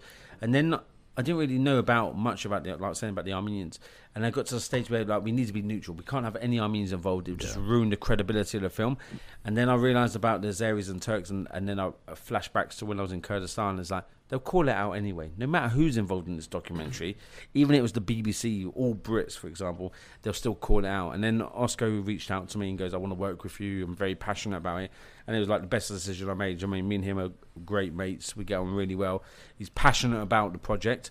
He's a great, generous guy. He believes in this film, and that's why me and him get on really well. And he's got a good sense of humor. That's what I like about him. Oh no, he's got an amazing. He's sense of- short. It's funny. He's very short, but he's got a good sense of humor. Well, he makes you look taller. It does. Yeah, it's good. that's It's good for good. my image. That's good for you. we were in a group chat chit chatting, and Oscar was saying, sorry, I can't make it. I gotta board a Yeah. plane to Going back to head Armenia. out to Armenia. Is And he flying business class? He's or- business class, course bro. he's got- Bro, you should see the Oscar's Mr. platter he Hollywood. said, bro. He's He Mr. said- Hollywood. He sends a photo, like when you want to send a photo, you're flying somewhere. You'll send the wing, right? Oscar sends the fucking shrimp platter and all this shit in front of the him, whole lobster. like the whole. Stepan's what was platter it? was pretty impressive too. Stepan's bro. was as well. He had different types of Wha- wha- cheeses, and what he was business Air class? France. Air France. Air business. France. Ah. Never go French. But no yeah. one knows the French. I gotta stop flying Sprint. Spirit, Spirit type is- spirit, bro. Spirit. It's such a. We know you haven't been on that airline. The thing is, we done 3 screenings in Eurovan a couple of weeks ago now, so we Yeah. trialled it in. How did out that of go? it. Brilliant, amazing. And as Oscar was like, "I can't make it, mate. Do you mean you crack on without me, make it happen?" I was like, "Yeah, cool, don't worry about it." Surprise. And then what we done, the hard drives flew in, so we got a studio. So we edited in Armenia, but the studio that we used to like fine touches here in LA. So the hard drive got sent over. So the hard drive was with me. I got a hard drive, and then we tried it on the thing, and it was having issues technically because Armenia's a bit backwards on their like cinema stuff. So Oscar was like, I'm sending another one over. Where are you, mate? We've got someone there to pick it up from you. I'm like, I'm in this restaurant. He goes, I'm in this hotel. I go, that's next door to me. I'll go pick it up. He goes, she's a big fan of yours. Go meet her. Do you mean take a photo with her? And I was like, a bit suspicious, me going to a girl, like the hotel room with a girl to meet. I'm like, is this like some kind of strange present that like I'm gonna be like? So I left the dinner table, knocked on the door, and I was like, if this is one of Oscar's like weird, like fucking surprises, it's gonna like She throw me invites out. you in. Did you shower at least? No, I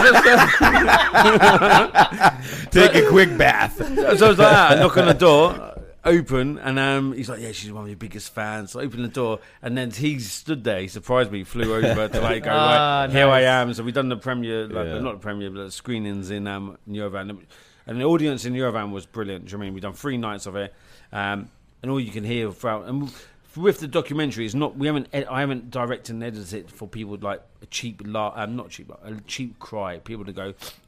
But all the way through the whole documentary, you can hear them in the crowd just going, because it's a roller coaster of emotion, because it's honest, real people, it's Armenian people telling the story on what's happened, and we take them on this journey for 98 minutes, and the feedback from the film was brilliant. Do you know what I mean, with the music and everything else, and it's honest, and it's no bullshit. There's no like I was saying earlier, there's no politicians, there's no like generals and everything. It's just real people telling their story and what happened there, and that's why the hate from this documentary stopped, because people have watched it and gone, do you know what I mean? We've seen this. Deal.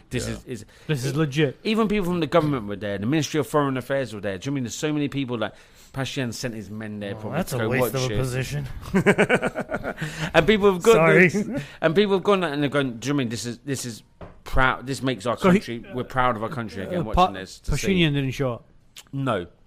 Okay. No, he was would on never vacation. show. Where's he going to show up in public? Yeah, he was playing He's golf. never going to go out in public. Not anymore. No. He only used the public to Yeah. get this suit. That's it. Joseph You'll has get a- the questions there, but anybody who's on Clubhouse right now, if you want to ask a question, I have you guys basically muted all the way down on our end. So flash your mics if you want to say something, and then I'll bring you up, and then we'll chit chat. So Joseph had a quick question. Have you ever met Ross Kemp? He does some great Ross docu- Kemp, yeah. So when I was doing my first documentary, I never met Ross Kemp in the military kind of thing. He's obviously he's brilliant what he does. Do you know Ross Kemp? no. So Ross Kemp, he's an actor in the UK. He was in a soap TV series called EastEnders. Heard of EastEnders? No. Where the fuck are you guys been living? We watch General California, Hospital bro. and Days of Our Lives. So EastEnders is like a massive soap And in America's the UK. Got Talent. Yeah, fuck that shit. that's America's what we got no talent. Britain's got talent. Simon Cowell. So he's an actor, and he moved into documentaries. He's done Ross Kemp on gangs, where he'll go in like with things. He then started doing war zones and stuff. So he's brilliant at what he does. But yeah, we were doing a documentary when I was following the guys going to Iraq and Syria to go fight, and his company contacted us and go, one of the guys you're filming is one of our guys. Why are you filming with him? I was like, I didn't know you owned this guy. Kind of thing, do you own this guy? They're like, well, Ross wants to do a documentary, so why are you filming with this guy? I was like, because the guy's talking to me, he likes me. So yeah, I've never ever physically met Ross Kemp, but I love his work. I respect his work. He's a brilliant documentary filmmaker. But he's getting a bit old now, so let's fuck Ross Kemp off and get me in there. Do you know what I mean? He's got a contract with Sky TV, so yeah, it's time for Ross to go. Maltavos. I'm gonna I see you flashing your mic. Maltavos was before you, so Matt. Matt. Maltavos is Armenian for basically. Oh, is that for Matt? For Matt, basically. This is a tall Armenian. I only found out yesterday that Gero means George. George. Yes, I didn't know yes, that. and Why then is and Hakop is Jack. What the fuck? Just use the English terms. Don't Come ask on. questions when it comes to Armenians. It's like saying Richard is Dick. Yeah, Dickie. Dickie. or William is Bill. Yeah. Where the fuck did you get William didn't is know Bill? why. Where the fuck? But Matt Maltavos Jan. Hi, Matt. Matt's 6'8", by the way. Yeah, 6'8". yeah, good brother. How are you? Good, buddies. Okay, so Emil, I have a serious question, but comment first. The British wore redcoats not because you guys are dignified. It was Oi. to cover up blood for Oi. morale reasons. Oh, Cover up wow. blood for morale, so when you go Man, this is stand fighting by, talk, you mate. Shot at, This is yeah, fighting you talk. would be like, oh, let me know. Anyways, we're gonna move past that because Are you Armenian? We're not doing history. He's definitely. Yes, sir. So what are you on about? Like you weren't Armenians weren't even here I then. grew up in Arizona, dude. I grew up in Arizona. I had to read everything. What am I gonna do? He knows the truth. He knows the truth. You know the truth, Amazon, the truth. There you go. Yeah. So, anyways, buddy, here's my question. What, in Hit me. your opinion, you're a very knowledgeable politically and obviously militarily. What can we do, or what could Artsakh do? I know, obviously, they have to have their own. Sorry, Ed John, but I think Emil is right about this. Artsakh has to claim its own independence. Totally. If not, it'll look like Armenia is trying to take over Azerbaijani land instead of the indigenous people claiming 100%, mate. self-determination. So it's one of those things where Artsakhis have to politically for themselves, and we as Armenians, I think that's our only route, but it's politically, not harassing, but bothering your local congressmen and senators to be like, hey, recognize this is an indigenous Christian ancient population. Get to the point, Matt, here. And I need a bathroom. The entire, especially now with the Taliban having U.S. weapons, and Azerbaijan and Turkey gleefully wanting to open up airports, and they're doing that because they want to have free access to more Syrian-type rebels. Anyways, that's not my. Sorry, that's my own. You're digressing here. You're digressing. Getting to Matt, the question? You're getting to the fucking point, bro. Sorry, That's not my point or question. I'm going to get to it in half an hour. Your voice matches your height, by the way. Thank you so much.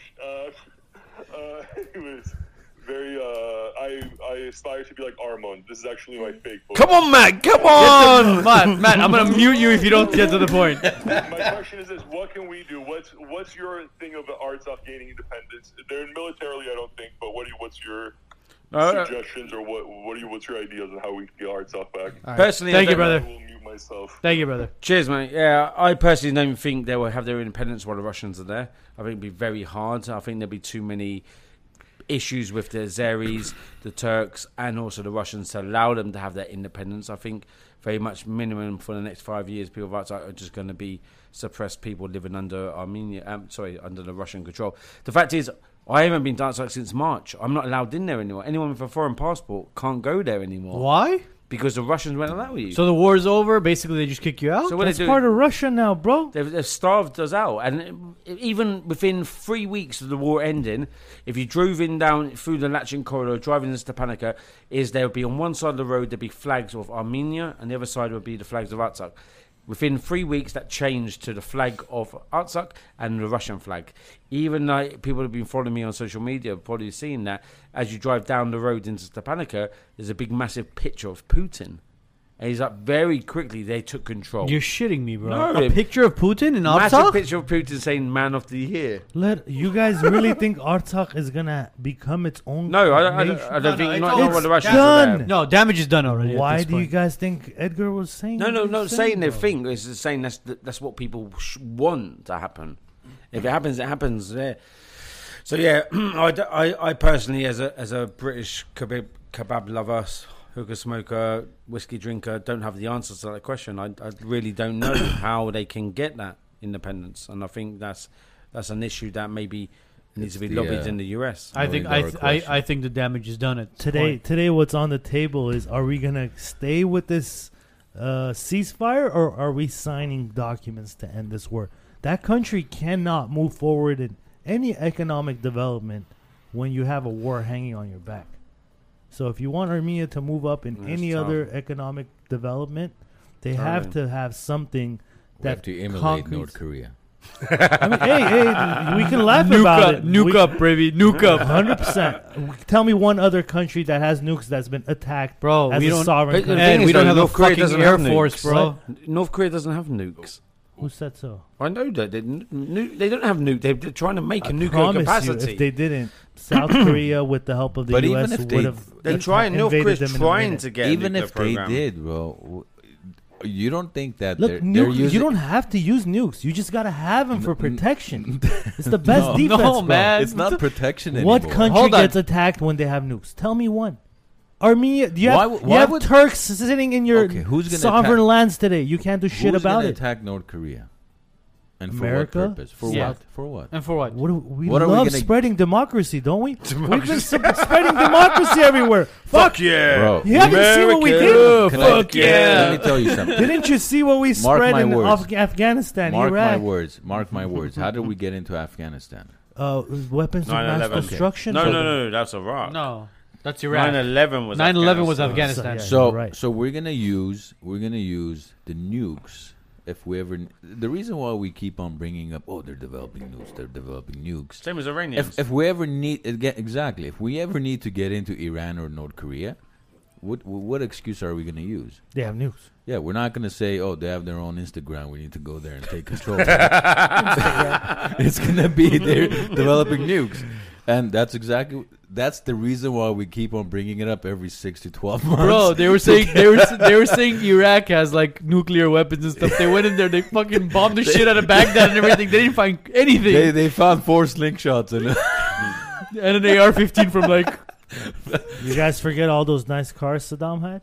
bro. Sick cars. We're talking about Those nuclear are weapons. sick We're talking about cars. nuclear weapons here. we had somebody ask another question earlier about what was the scariest situation that you were.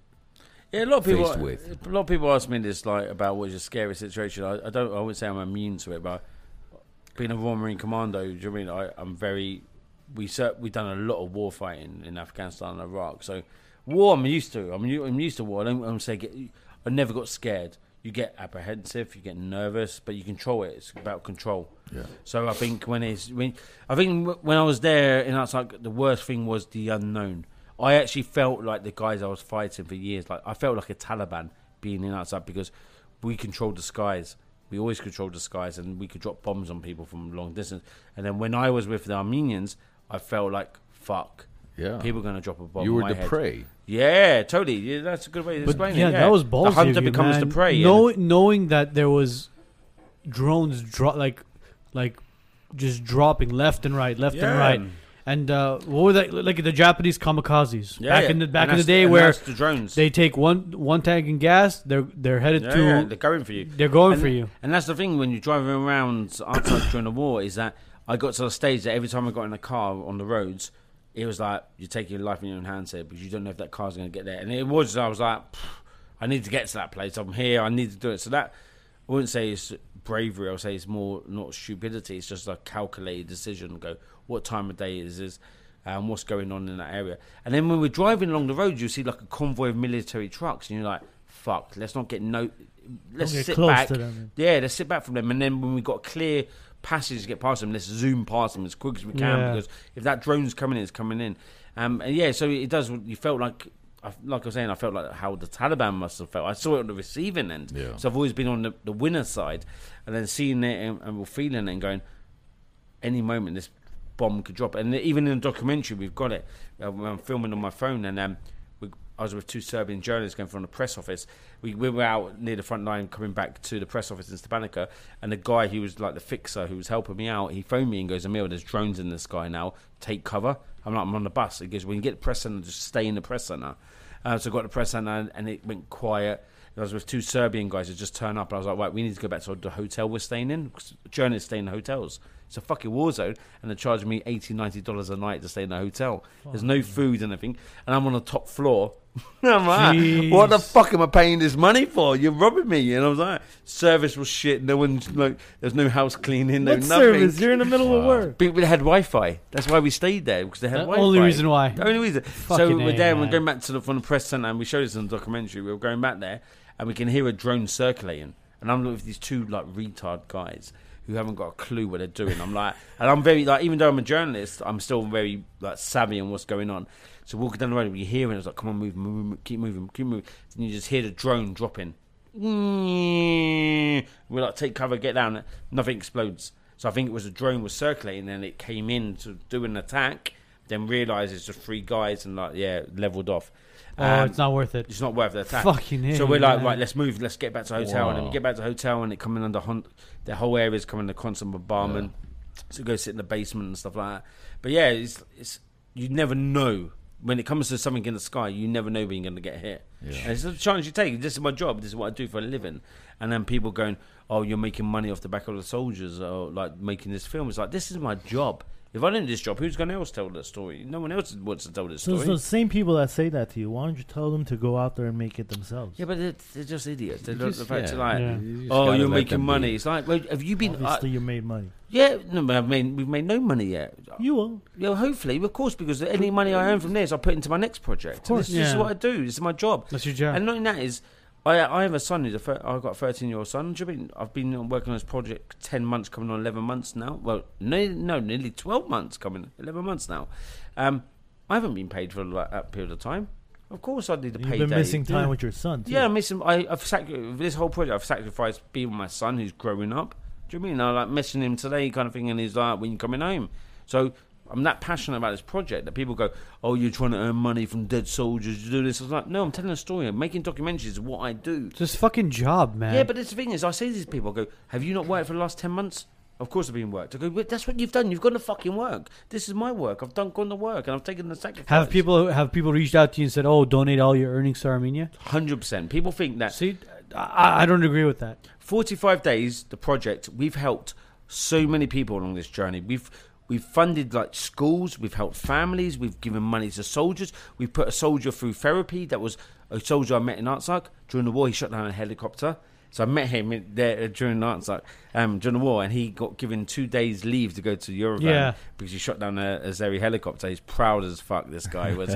And then anyway, so I was on Northern Avenue in Yerevan. This is about 2 months ago. And it was like 2 o'clock in the morning. I got out of a taxi and there's a busker playing. There was a soldier dancing in front of him. And I walked up to him and I was like, I recognise this guy. Where's this guy from? So I go through all my pictures on my phone, and my mate was stood next to me, talks Armenian. I was like, Gavo, this is the guy I met in Artsakh. He goes, you reckon? I was like, yeah, look at him. He goes, nah, mate, do you mean he looks shit here now? Well, that's not the same guy. So I showed him a picture. I go, do you recognise me? And this guy, he's drunk out his fucking head. And he's like, British, man, British, English. I was like, yeah. So anyway, this soldier, he come back from the war.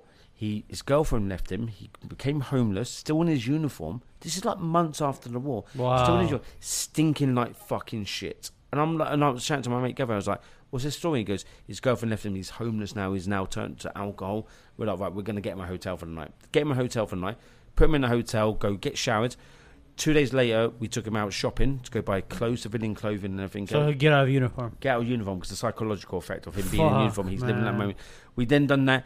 We spoke to therapists from LA that were out there helping these soldiers and go, right, we're going to put him through like a rehab center to get him off the alcohol and everything else. And then this is the thing, it's like the 45-day project. A lot of people go, oh, you just trying to make a documentary. And it's like, no, we've helped so many people on this journey. And we don't shout about it, but that's what we've done because I'm a former soldier, so I see these guys. And this is the thing is, Armenia are really poor with mental health, very poor. And there's the diaspora that go in there trying to spread their mental health awareness. That is we have the same issue in the diaspora as well. Yeah, we don't really ask. We don't ask for help. Believe it or not, there's probably 90%, if not more, that support and everything that you're doing. I appreciate it. And I say that because I know the messages I've been getting since they find a lot of people found out you're coming on the show. So that 5-10% is just that's bullshit. Don't worry about noise. Don't worry about that. And this is what you I have say, 100% of support from here. No, I'll tell you I get that. But what I say is though, it's human psychology. Is that none of us got like any decent hair. You guys probably had a hair job, haven't you? You had a hair job. Somewhat. We're salvaging whatever we can salvage. But it's the thing is though, like imagine all original. Man. Yeah, this is my hat. You go out, you dress yourself up, you put your best aftershave on. You go out and you think you look in the mirror and go, "I'm looking good tonight." Yeah. You go out and 99 people come up to you and go, "You're looking good, Emil." I'm like, yeah, I know. And then one person comes up and goes, you look really tired. What's the fuck's going on? You forget the 99 people. You just focus on that one person, don't you? It's like Bob the Builder. What do you mean? Have you heard the story of Bob the bridge builder? I know there's a guy that his name was Bob the Builder. He would go around building bridges everywhere, building buildings everywhere. Everybody knew him as Bob the Builder. Bob the Builder sucked one dick in the city. And everybody basically knew him as Bob the Dick Sucker after that. So that's what the story is. Simple as that. And that's the issue we've got. Yeah. Narek, go ahead and unmute yourself and shoot your shot. We're talking about gays, days. What's going on here in America? Yeah, basically. We're going to have a good time afterwards. Don't worry. It's the after That's party. part of the after party. We're preparing you for the after. Let's cut. Why do you think it was about the scotch, bro? Narek, go ahead, bro. So, quick comment. The Japanese scotch. As far as the whole idea of, well, I don't know if Montevos is here or not, but basically the whole idea behind how Armenia can gain, or how Artsakh can become its own country, you would basically have to look at Kosovo. They set precedent with that. So Armenia would have to go through the same process that Kosovo went. My question is though, as far as the footage, who owns it? Is it like Emil? You own it? Like, I is own it. From an organization? I own it. You own it? It's my footage. Okay. All right. I just wanted to know that. Yeah, no, 100%. Yeah, it's my footage. It's mine and Osco's, the producer. It's our project. So yeah, we don't owe anything to anyone in that sense when it comes to footage, because we have got, obviously there is footage in the documentary we've licensed, for example, where, like, for example, drone footage I couldn't film. We've had to license from other people that did actually film it. But yeah, it's all ours. We control all the rights to everything on our documentary. There you go, Narc. Do you have We had a questions? question. On What does YouTube? a scouser mean? I'll get to you, Vaughn. Scouser. Sorry. Vaughn and Arnold, I'll get back to you. I'll get to you guys Scouser. as well. Is what? that how you pronounce it? Scouser? A Scouser. So a Scouser is someone that lives in Liverpool, goes, oh wait, man, he talks with a funny accent.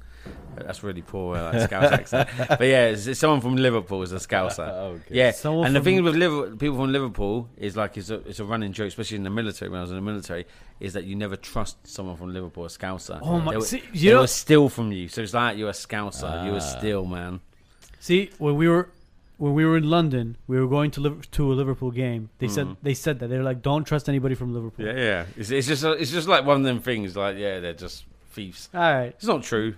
Most Scousers are great guys and great women, but yeah, don't leave your wallet or phone around. Sam had a question about And a comment. why you think UK didn't get involved in this whole situation. Same reason the US didn't. Same reason any other country in the world didn't, because Artsakh on paper is Azerbaijan, and a lot of Armenians don't like that, hearing that, but it's the facts and the reality of it.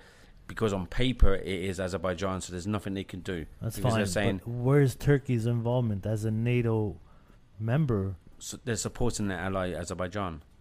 But they're NATO. Yeah, they're a NATO So member. NATO has no say No, of what course they not. do. No, you got Article 5, which means when one NATO country is attacked, all get attacked. No one attacked Turkey. Azerbaijan was never in NATO. No, Azerbaijan's not NATO. So they're very It's cleverly an played. ally. It's yeah. Turkey's part of NATO. Turkey's an Yeah. ally. Azerbaijan is basically an ally of Turkey. It's Okay, but you think it's about dirty politics. The war in Libya. Vaughn, which- I see you. which- I see you, Vaughn. Arno, war- I see you guys. Wait. The war in Libya to get rid of Gaddafi was France and Britain mainly. Yeah, Americans were there, but they weren't directly. So the war there, that was two NATO Was countries. MI6 and CIA together working No, on but it was the mainly the Brits and the French to remove Gaddafi. But the fact is, though, that's the NATO countries, but not every NATO country got involved there. Same as here with Turkey goes, well, this is a private agenda over here. Azerbaijan's gone to war with Armenia. We're supporters of them. We're going to support them. NATO's not going to get involved. It's political. Geopolitics is dirty. Do you see why? Very dirty. Guys, share, like, please. Yeah. Like and share. Guys, You want this beautiful podcast to be heard by your friends, family. If so, Just share. like Don't it, share share it, it and with them. subscribe, because Emil is there all the way from the UK. I haven't seen any other Armenian that's created a documentary. So, again, if anybody's and you're not going to get this same interview or this same conversation yeah. anywhere else, guys. This I type promise of raw you. conversation, you're not going to get anywhere. But again, I know we're going to say this probably a million times, but the wise nuts in our audience, we just want to, from all the Armenians, diaspora in Armenia, we just want to thank you for Much appreciated. taking the sacrifice that you've made, man. I mean, it's just, and my wife kept on telling me too. She's like, before I was coming on the show, she's like, make sure you let him know that we all love him. And Yeah, but like I was saying earlier, this isn't my job. This is what I do for a living. Yeah. of course it is, but it's a passion of but love the as fact well at the that same people time. give you a hard time is just, that pisses me off. They're Like, minority. They're They're how much money are minority. you making on this? How much money are you sending to Armenia? Yeah, go fuck Go yourself. fuck yourself. There was people that spreading rumors that me and Oscar were getting paid by Azerbaijan for this documentary. Are you So, fucking kidding me, bro? Where And that Hey, person lives Bill, in Glendale. I don't know about They live you, in man, Glendale. but Oh, I know you s- Osco didn't take shit from those. Oscar doesn't need it. He took a bigger cut than me, actually. Who is paying for that black 458? I'm currently Syrian Oscar over there. Oh, gee. Okay, let me bring Vaughn up. Vaughn, go ahead and unmute Oh, no, yourself. by the way, John was asking if you have Bob the Builder's phone number. Oh, John, when we're He going, does, because he was the guy that got the You opened up the whole secret. He's the 0.1%. He's that one guy that got the hey John, I'm that 1%, baby. Vaughn, go ahead and unmute yourself. Yeah, hello. Yeah, firstly, Oh, That's a British accent. That's a British that accent. real or Real fake? Hold on, Vaughn, is that a real British accent? Number one. No, it's fake. I'm an imposter. But Fantastic. Good guy like me. Scousers, man. That's, you can't cross them lines. Go ahead, buddy.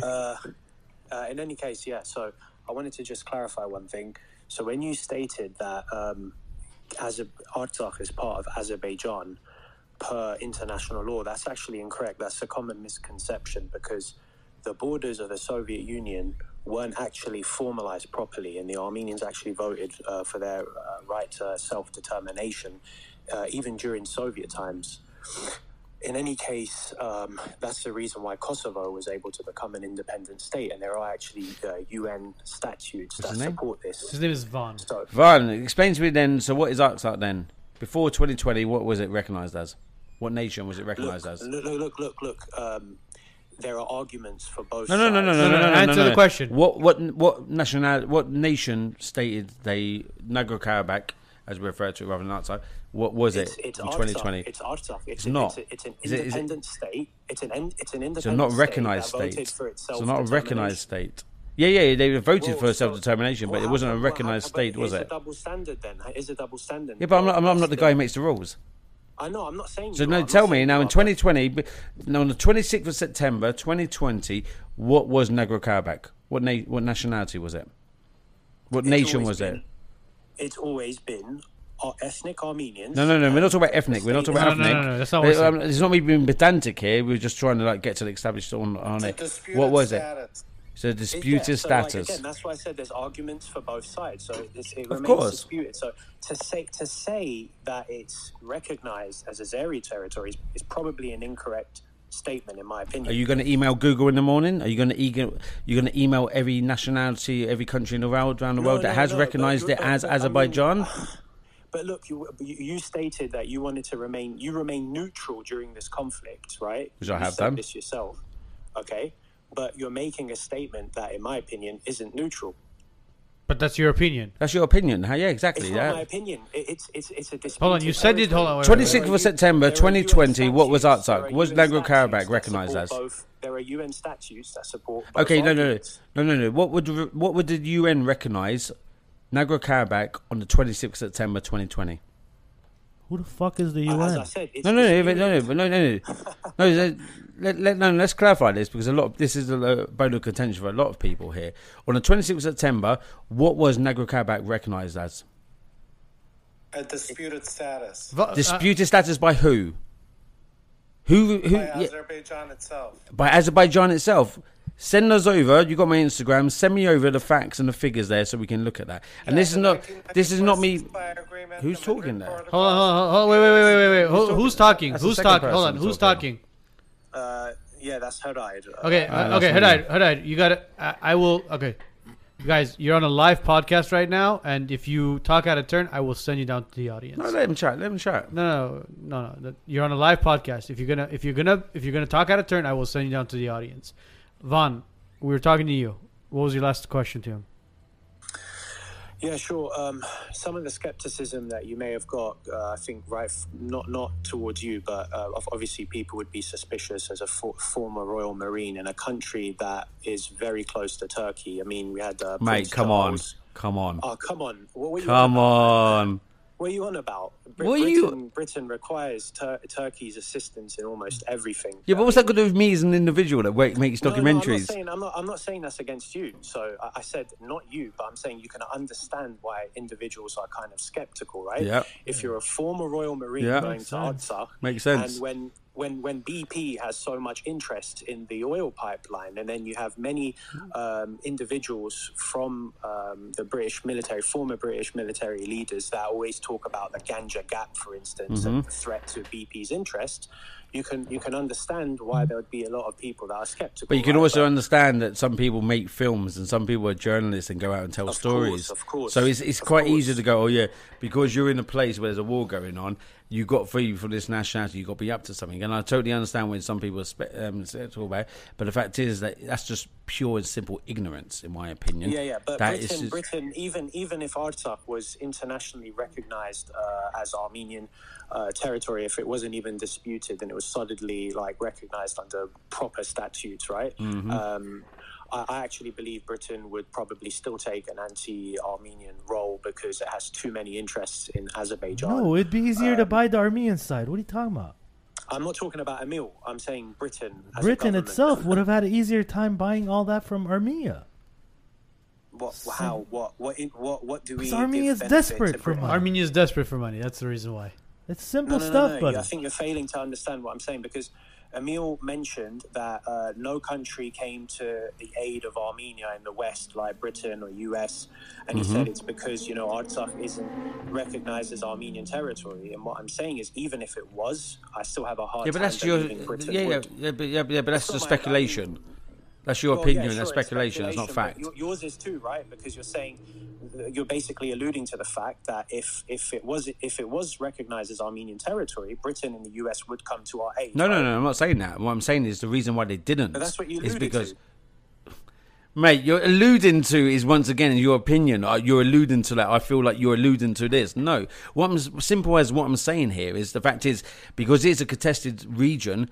And the fact is, Azerbaijan lay claim to it, and the fact is that under a lot of international recognition that Artsakh or Nagorno-Karabakh is recognised as Azerbaijan. That's why no one can turn up there and go, okay, we're coming to help you here, because it is like an internal issue that's going on there. If it was a totally independent state, it'd have been totally different then. Well, countries wouldn't have got involved. Not only that. No, you can't compare. I don't think you can compare Kosovo. But not only that, Armenia doesn't recognize Artsakh as its own. 100%, yes. Armenia does not recognize Artsakh as its own sovereign state. That alone by itself is basically Hang on. By the way, Vaughn, that's an amazing name. Artsakh recognize their own independence, right? So when Kosovans basically wanted independence from Serbia, there was no problems there, right? And a few countries started coming along and recognizing their independence. Yeah. But when it's Armenia, and when there's no BP interests in Serbia or something like that, then obviously you won't have it's much easier for countries like Britain to come along and not have an issue with recognizing a state or not, right? Vaughn, thank you for the questions, bud. Thank you, Vaughn. Yeah, Thank you, Vaughn. Appreciate it. Cheers, mate. Cheers, brother. Interesting. Who's next? What do we got? What do we got on YouTube? We got a bunch of people flashing their mics. Guys, bear with us for a second. Let's get to YouTube really quickly as well. And we're out of whiskey now. Are we out of whiskey? No, completely? man, we're never out of whiskey. No, we got whiskey. Yeah. We got whiskey. We got whiskey. Shittiest podcast ever. We've got a couple of doubters still. What's it Still? down? Come on. Yeah. Bring Are the you doubters. serious? Fucking A. Sam thinks you're some type of an undercover Sam. Azerbaijani. Sam, where does Sam live? Sam, what are you smoking? I think Fresno, right? Fresno. We're going to Fresno on the 19th. Yeah, turn up. Oh, for the premiere? Yeah, come and watch the documentary in Fresno, Sam, and you can let us know afterwards if you still think. These people, the conspiracy theorists, are crazy. If you can back up with facts, I'm quite content with facts. Because BP is vested in. Who gives a fuck about PP? How many shares? Do you work for Chevron? Do you work for Chevron? Do you work for Chevron? I have 4 shares of Chevron. He works for Chevron then. This is the reality of it. That people go, oh, because you're from a nation. There's like, what's the population of the United Kingdom? Like 68, 70 million. Yeah. It's like, what do I care about BP? BP's a private company. Yeah. What do I care about BP? Well, I guess everybody's vested somewhere. The problem is this. He was a veteran. He served in Afghanistan. He served in Iraq. He's done serving. At this point, he has nothing to do with the military anymore. He went out there as a freelancer, went out there and did and he's filming a documentary for work I mean, it sounds harsh saying it, but it is for work. Of course, it's for work. And basically, people are turning around saying, "Oh, he's a spy. He's this." It's like, bro, get off the conspiracy theory wagon and like get back to reality. He's basically doing this to make a living and to bring awareness. Yeah, I don't understand people who say, "Well, are you going to make money off of this?" Of course. Well, what is it? Are you going to fucking pay my?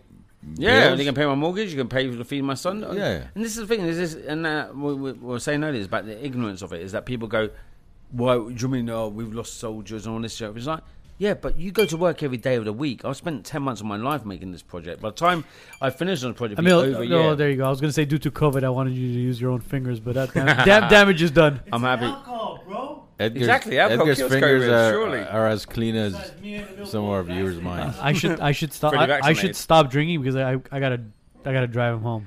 No, but the thing is, like it's too easy to go. He's a spy. It's like fucking. If you think I'm a spy, and wherever you are, speak to the government, speak to the intelligence service, pass the information, the facts that you've got up to them, and let them do their investigation, not you with your fucking selling your armchair. Do we got anything? I'm gonna go to Sam. Sam, you're next. Sam, bear with me for a second. Sam, if you follow him on Instagram, he posts One second, exactly Sam, where bear he's with going to me. be in Fresno, so you could go see him.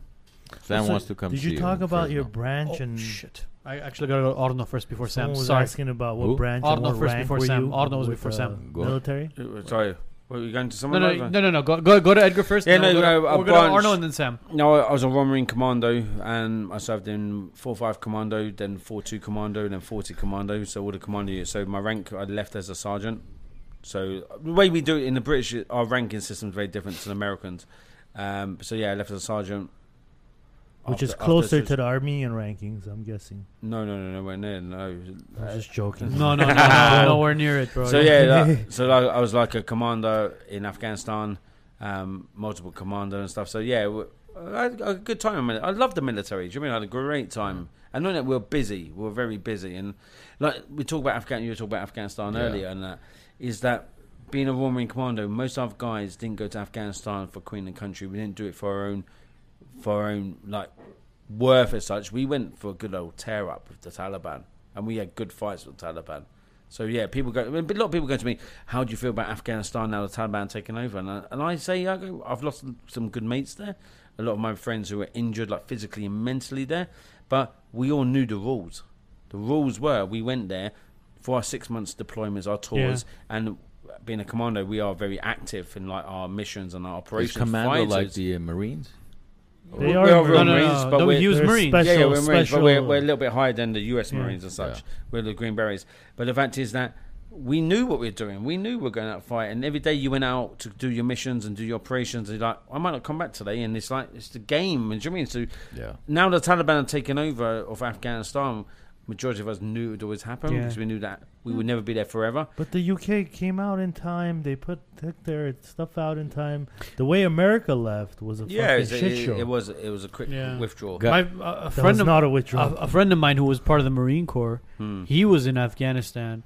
I've told him a couple times to come on to the podcast. Unfortunately, he can't because he's part of law enforcement now. So he's contracted a certain way. But I mean, the stories you hear as far as what was going on over there, I mean, it's. If you in certain areas of Afghanistan, if you want to go for a good old fight, you would have a good old fight with the Taliban. Oh yeah, and man. they'd be like, we'll be listening to their radios in the evening, and they'll be like, the Brits fought well today. Let's not attack them tonight. Let them have a sleep. Yeah. They fought well against us tonight. It was, but then it soon evolved from like doing fighting, like hand-to-hand fighting in some places, or close quarter to then the IEDs, the roadside bombs. That was then. And I remember I was out one day in Sangin, and Sangin was a very bloody place, like a terrible place in Helmand province, and we were there, and then the American Marine Corps turned up and supported us because we didn't have enough manpower to be in that area. It was a lot of war fighting. And I was out one day and I was chatting to like an elder, and I was saying to them through the interpreter, I go, tell the Taliban they're pussies. They don't want to come out and fight us. We go out every day to fight them, and they don't want to fight us toe to toe. Like, tell them they're pussies, kind of thing. And he turned around. He goes, why? Like through the interpreter, he goes, why are they cowards or such? I go, because you're putting IEDs everywhere. These IEDs are cowards, like fighting. Do it rifle to rifle, hand to hand. And he goes, yeah, but every time you get into a fight with them, you call in the helicopters. You call in the fast jets. And he goes, that is your way of being a coward. He goes, they put IEDs, that's their equivalent, like, to your planes. And actually, that the penny dropped there, and I was like, yeah, I get that. Actually, yeah, you're right. We talk about hand to hand, like face to face, but as soon as the shit gets going, we call in the fast air. Yeah. Has anybody seen? Has the public seen the documentary? Yeah, yet? Eurovan. So we screened Yerevan. 3 times in But Eurovan. in 3 days, right? In the 3 U.S. days, yeah. Has it? Nobody in the U.S. Only diaspora that were in Armenia at the time. Who Right, was okay. in- But So they whoever was in they have Yerevan a at the sold time. out. They have a sold out Yeah, premiere yeah. in here. At the Chinese Oh theater, shit! right? Is that sold out? yeah, you not got a ticket. You're Shit, fucked. man. You Armenians snooze, you lose, We don't man. have You're like, ba- oh, tomorrow. We don't have backstage passes. I was, Hey, we we're We done. thought we were getting Okay, our passes, hold on, bro. We're done. hold on. Osco, What the hell, Oscar? Come Oscar, on. sat in your business as class. soon Wake up. hold on. As soon as you're done having the caviar and butter, we gotta talk. No, the reason I asked we're that done there. The reason I asked that question is because for those that are commenting saying, you had a motive or you're being financed by whoever. If you haven't seen the documentary, how the fuck do you know Exactly. what the documentary is about? But this is what I'm saying, though. Since we screened in Yerevan, the comments have stopped. There's been no negativity Yeah. since Oh, it's we been screened done. it. It's been done. It's because so many diasporans have seen it mainly, and a lot of the hate was from the diasporans, that people have seen it and they've gone shit talk, and then people have gone from the diaspora and go, well, I've actually seen that documentary, and you shouldn't be shit Right. talking about that. So I think Hollywood, we're doing it on Hollywood Boulevard, which is over the top. It's massively over the top. Chinese theater. Chinese theatre, like brilliant location. I flew in on Monday last week, and I said to Oscar, I go, we're limited on time, man, because I'm very much a military man on timing. So I was like, we need to get this done, man. By Thursday we can sell out. And he's like, Emil, I don't think we can get everything ready we can sell tickets by Thursday, but we won't be ready for the event. So it's not just a screen; it's an event we're doing. Right. It's like after Red events carpet, and everything. after Yeah, party, of all course this it is, stuff. Yeah. And so I walked into the Chinese theatre the first time I've ever been in. And I walked in there and I was like, fuck me, this place is amazing. Do you know what I mean? It's like Yeah. totally different. They premiered like Indiana Jones there, like Star Wars there, and The Wiseness premiered there too. the Wise Man, did they? They're in there. You got didn't know tickets, about mate. that, did you? Come along in. If there's spare seats, we'll get you in. If some people don't turn up, you're in. And I walked in there, and I was like, wow, this is amazing. I was like, let's not rush this. Let's not do it. And the reason why, our whole tour we're doing across America is costing us a lot of money to do these screenings coming. And also we're selling tickets, of course. And we need to make a profit. We're also supporting a lot of charities with the money as well. So like, do you know what I mean? It's just the way it is. The reason I wanted to do it in Hollywood, and Oscar goes, we need to go over the top on this. We need to go over the top, not for Armenians, for non-Armenians. Because we share on social media, we tell people that this documentary about this war from a human perspective, an Armenian perspective, is shown in Hollywood Boulevard. They're non-Armenians. People I know go, wow. This documentary I know about, I've heard about a few times. Why is it on Hollywood? Yeah. Why is it in Hollywood? So non-Armenians go, later down the line, 6 months, 7 months down the line, we'll go, that was premiered in Hollywood. It's to bring awareness. Awareness to That's non-Armenians. that's to non-Armenians. keyword. There is awareness. 100%. Basically, that's it. Keyword awareness. Yeah. And that's why we're like going to Vegas. We're going to do a big deal in Vegas. There We're you going go. to a lot of other places. What you got? Do we got anything before I go to Arno? Well, there was a comment when we first started the show, and she mentioned there's hidden messages in the documentary. And we'll listen to this. And Conspiracies. I like this. And, Go on. And Oscar asked her. Oscar said, What's her name first? If it's a was- particular person. it was 2 hours ago, so I can't. Go. If it's Oh, a particular shit. the thing is though, I'm not famous, I'm not a celebrity or anything else, but because this is growing in like status, you get some fucking weird people out there that they're trolls. They just troll you all the time. They come out with these Dude, they're spins. paranoid. They're People looking for conspiracy weird. But bullshit. that's the thing. Oscar That's why I'd love asked to her- love the name. Oscar typed it. Oscar asked in the beginning, "Have you seen the documentary?" She Okay. goes, "No." Then he goes, "How do you know there's The hidden message- messages?" I think she's talking about your previous work, maybe. Look I again. have no fucking clue. If you haven't seen this goes to everybody. If you haven't seen the documentary, I mean, how many of you have actually purchased the tickets to go see the documentary? You know, it just I don't like being critical or we're going to pay you $1 million, leave your family, go to Artsakh, film the war, document it. When you come back, we'll give you another $5 million. I'd say, fuck you. I don't have time for that. I've done it for nothing. Yeah, so that's why to me, no, and I'm not saying this because you're on the show. Everybody knows I don't care who the guest is. If I have issue, I'll tell him go fuck yourself. To me, it doesn't matter. But the bottom line is, I personally am not willing to do that. If you are, then do it. If you're not, just shut the fuck up. Yeah, bro. That's what I don't understand. It's like we have to, and I understand criticism is great. It's still publicity. It's great. It's still publicity. Oh, but not only that, look But at it this way. Go see the documentary first. Okay. Because I have no idea what's in the They documentary. haven't. Okay, look at it this way. I They haven't haven't even seen the documentary. We Well, haven't we seen the would have if documentary. we were invited to the We've premiere. heard of it. We've seen the commercial. I'm not taking you to my famous kebab place. Fuck. You're invited. You fucked up. We were hoping to go get hookah and kebab and stuff this week, bro. But look at it this way.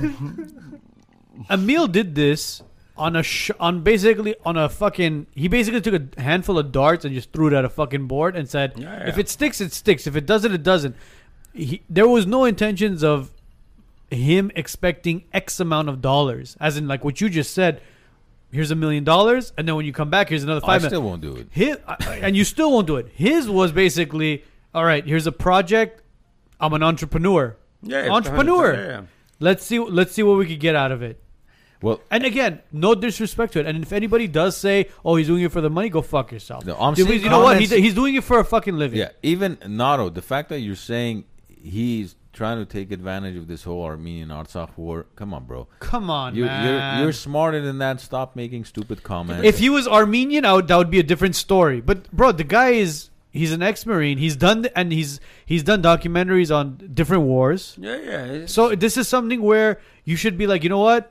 Instead of saying, "Oh, you're doing good for the money," Emil, thank you for doing what you're doing. No, but the thing is, though, anything I earn from this documentary will go into my next project, and that's the reality of it. People go, Bro, it's like, Emil, you don't even have to even have to explain yourself. No, but it does get annoying when people go on Fuck about it. it. It's like, and do you know what I mean? It's like these. Do you understand that they're the minority? Of in course all they this, are. right? Of course they are. Okay. But they're not the guys who like the premiere on the main what we had in Eurovan. So if you watch when you watch the film, there's a father. He was a dentist by trade. He went to go find his son on the front line. Can't wait to be there at the premiere, though. He went to the front line to find his son. You're not coming to the premiere. No tickets left. He goes to the front line to meet his son, and then his son dies, yeah? And he's giving me an interview. In the audience on the premiere we had in Eurovan, there were so many soldiers. So many of the soldiers support what we're doing, yeah? And there's some douchebag who lives in... I was going to say Glendale, but we're going to use Glendale as an example. Say LA. LA. Someone in LA. Don't want to I alienate them. But anyway, so yeah, someone goes, "Oh yeah, but you're making the money off the soldiers." Like, the soldiers support us. Every time I see the soldiers, they hug me. Do you know what I mean? They say thank you, shake my hand. It's like, who the fuck are you? You haven't been to Armenia for how long? And you're telling me about fucking Armenia. I've been there for the last 10 months with these guys. I may not be Armenian, but these guys support us. And then when we had the first premiere, is like we had the father who lost his son, who wasn't going to come to the premiere, and I know him well. We're supporting his charity to build a music school in honour of his son, of Gore. And he actually turned up on a premiere. So we're outside the red carpet, and people go, "Why you got red carpet? Why are you centralising this?" It's like, because we want the world, non-Armenians, to see this, to go, "This is a big deal, I want to watch it."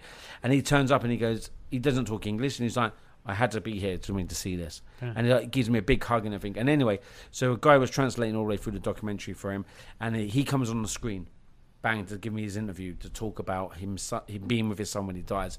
And I'm sat there as a director, like, getting really emotional, because I'm like, the guy 2 seats to my left now is watching himself on screen about his son who's died. He's like, doesn't get any more emotional than that.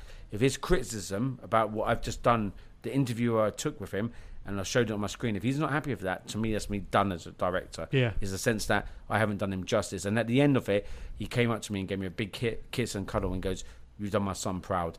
And that's, to me, I don't give a fuck about anyone else. Anyone else can say whatever they want about the film, yeah? This guy is proud, and he said, like, this documentary's done my son proud.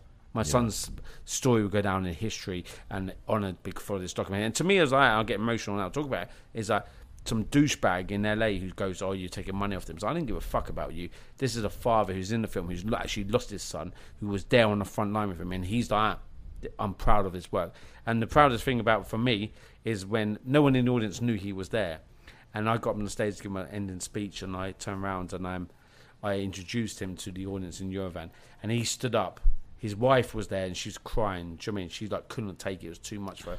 She sat in the chair, and on my Instagram there's a picture of it. And the wife sat down. He stands up to like give the audience a round of applause, and then everyone sees who he is, and the whole audience. Do you know what I mean? We talk about 500 people stand up on their feet and just give him applause. Give him like to say, "We know your sacrifice." And that's the stories we're telling in this documentary. Is the humanization that you can have some idiot who goes out and enjoys their evening. Trolls.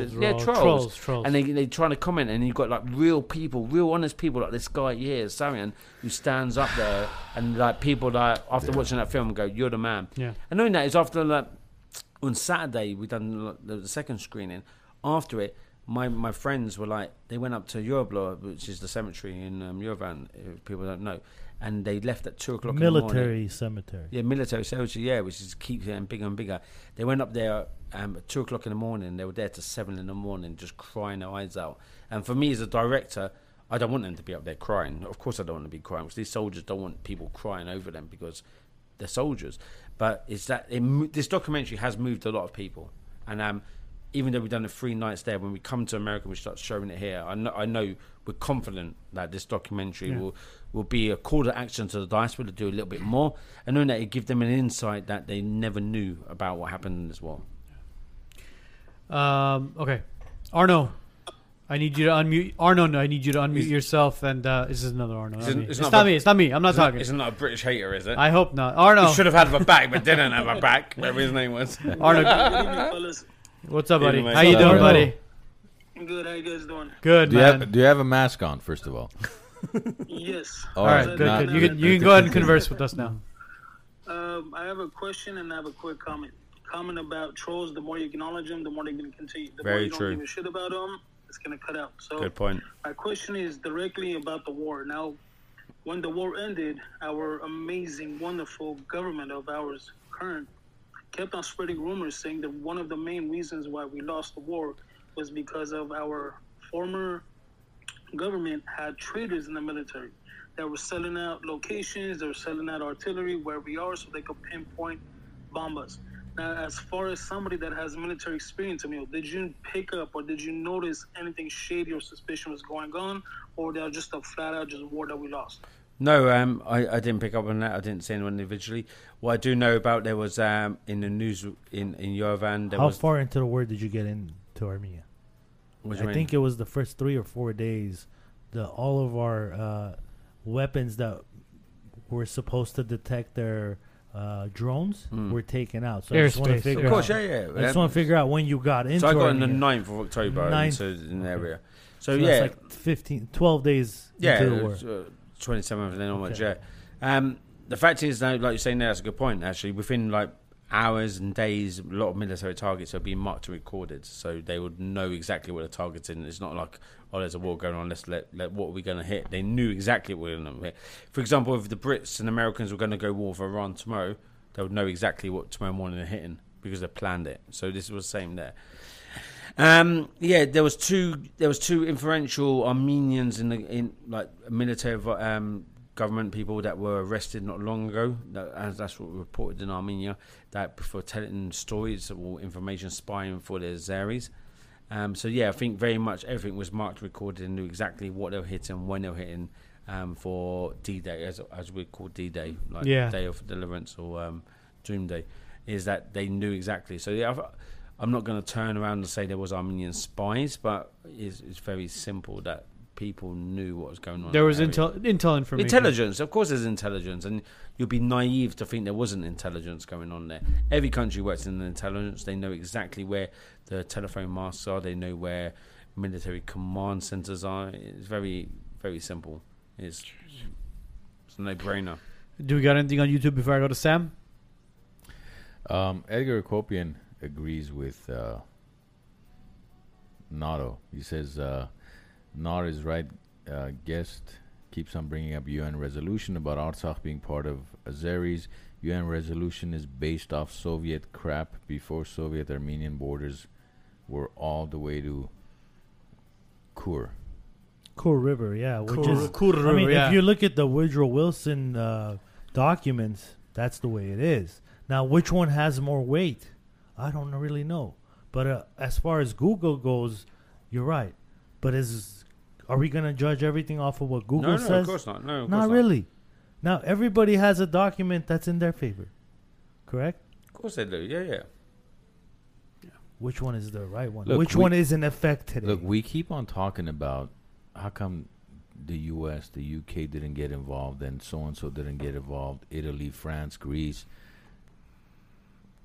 Is there currently genocide going on in parts of the world? Yes. Of course there are. Darfur, is that one of them? Or There you go. I don't know about Where? Darfur, Where? but Libya, I'm sure. Libya, Libya, they're still, okay. still There's selling many slaves in countries Libya around right this now. issues going Okay. on. Thanks to the How many of us? MI6 How many of CIA. us? How many of us have written emails and letters to Congress, White No. House? Well, this anybody? way, this Bro, way. what are you talking about, man? I mentioned one thing about Afghanistan. I said pray for the people in Afghanistan because of the Taliban, because those piece of shits are basically in government right now. Yeah. I said one thing. I said pray for the people in Afghanistan. They said, well, the people in Afghanistan praying for you. It's like, dude, this is not a political thing that I'm not a politician.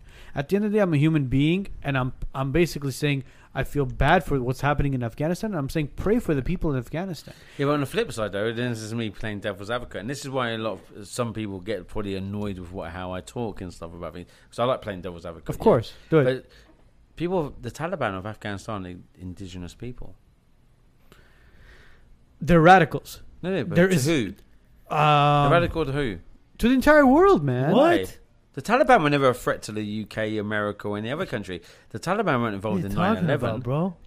No, How are they man. radicals? Why are they radicals? There is. And this is me playing devil's no, advocate. I know it is. I know it is. Before you get This all is those clubhouse no, nutters like going on real. By the way, guys, you guys, I see every single one of you flashing your mics. I gotta go Sam, Haraid, and then I gotta go to Opcot, and then Vaughn. Is Sam the same Sam that's No, it's Oh, not the they're same. different This Sam. is a But different this is the Sam. thing, and this is the thing Yeah, about.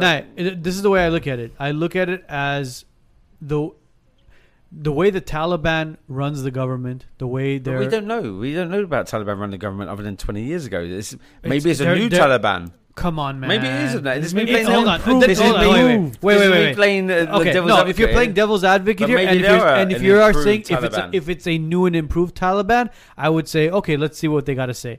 But knowing what was going on in the past and knowing what the Taliban is capable of doing, and But what, you are what aware type- that the United States of America has been negotiating with the Taliban for many years. of course, Sat down, of shaking course, hands. of Who created course. the Taliban? Who created the Taliban, man? Who funded the original Taliban? Look, there's a lot of things Who as took far out as Gaddafi? Really? Who took out Gaddafi? Of course. I mean, Clinton. these are all issues that we're talking about. no, I gotta drive him home. But while you talk about Afghanistan, where's your bathroom? I need to quickly go for a wee. Go for it, right You there. wanna go for it? There. I'll be Yeah, 2 it's seconds. right over there. You guys carry on. Yeah, we'll go. We're gonna. Should I play music or You guys want to play music, or No, you guys man, want to chit let's chat? talk. We'll chat You, it out. you want to create some buffering for us, guys? Give us about 2 minutes. How long does it take you to whiz? Yeah, how long are you gonna piss for? Close the damn door, Emil. Emil's gonna take a piss. He's gonna come back, and we're gonna continue. Give us 2 minutes. I'm gonna take advantage of the are you- commercial break too. All right, we're gonna Go play. for it. We're gonna play music for the people on YouTube, Spotify, iTunes, and everything. Everybody on Clubhouse, bear with us for 2 seconds. Turn the light on, And bro. Sam, we'll come to you as soon as Emil gets back, even though Armin's going to be in the bathroom. So, Sam, stay on the line with us.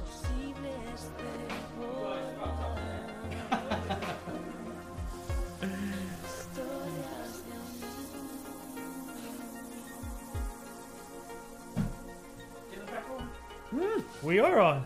We never left. We're still on, bro. We never left. All right, let me turn. You guys, you talk privately.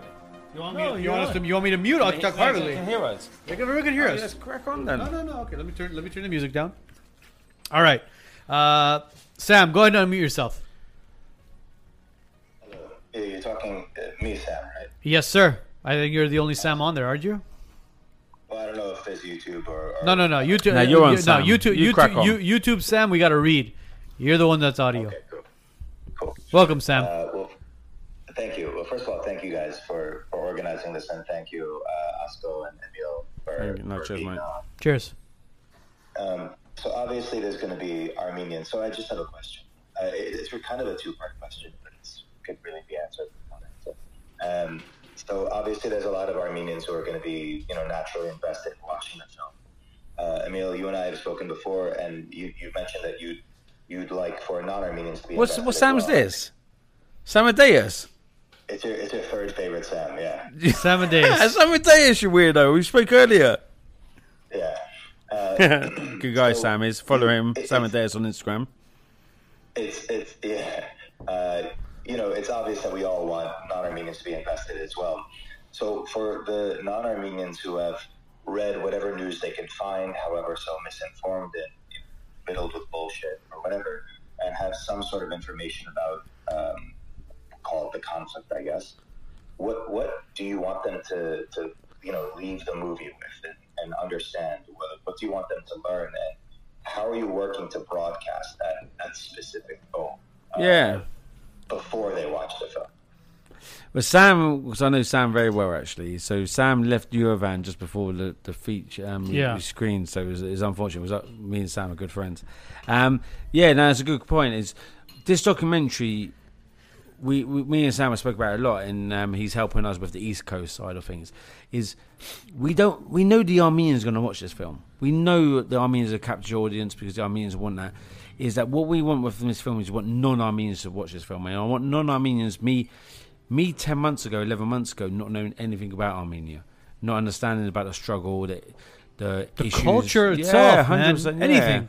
And I want people, as a director, I want people to watch this. Of course, I want people to watch this. It's not about money at all. And when people, like we talked about earlier about money, it's not about fucking money. It's not at all. It's about, as a director, you want people to watch your work.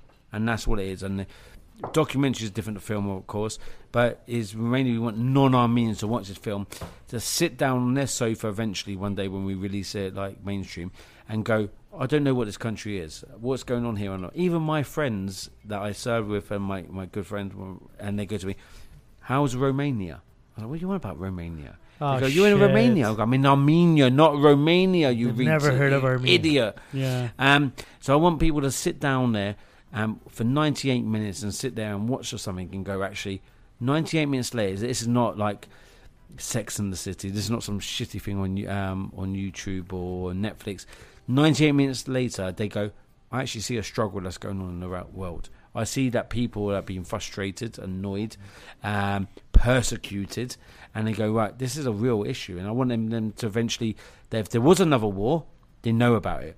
If there was a war in Greece tomorrow, everyone in Britain would know about it because people go there on holiday. Yeah. So they'd be like, why is there war in Greece? Well, I remember the waiter in the restaurant, he was brilliant. Why is there war? Do you know what I mean? I feel sorry for Stavron in his restaurant.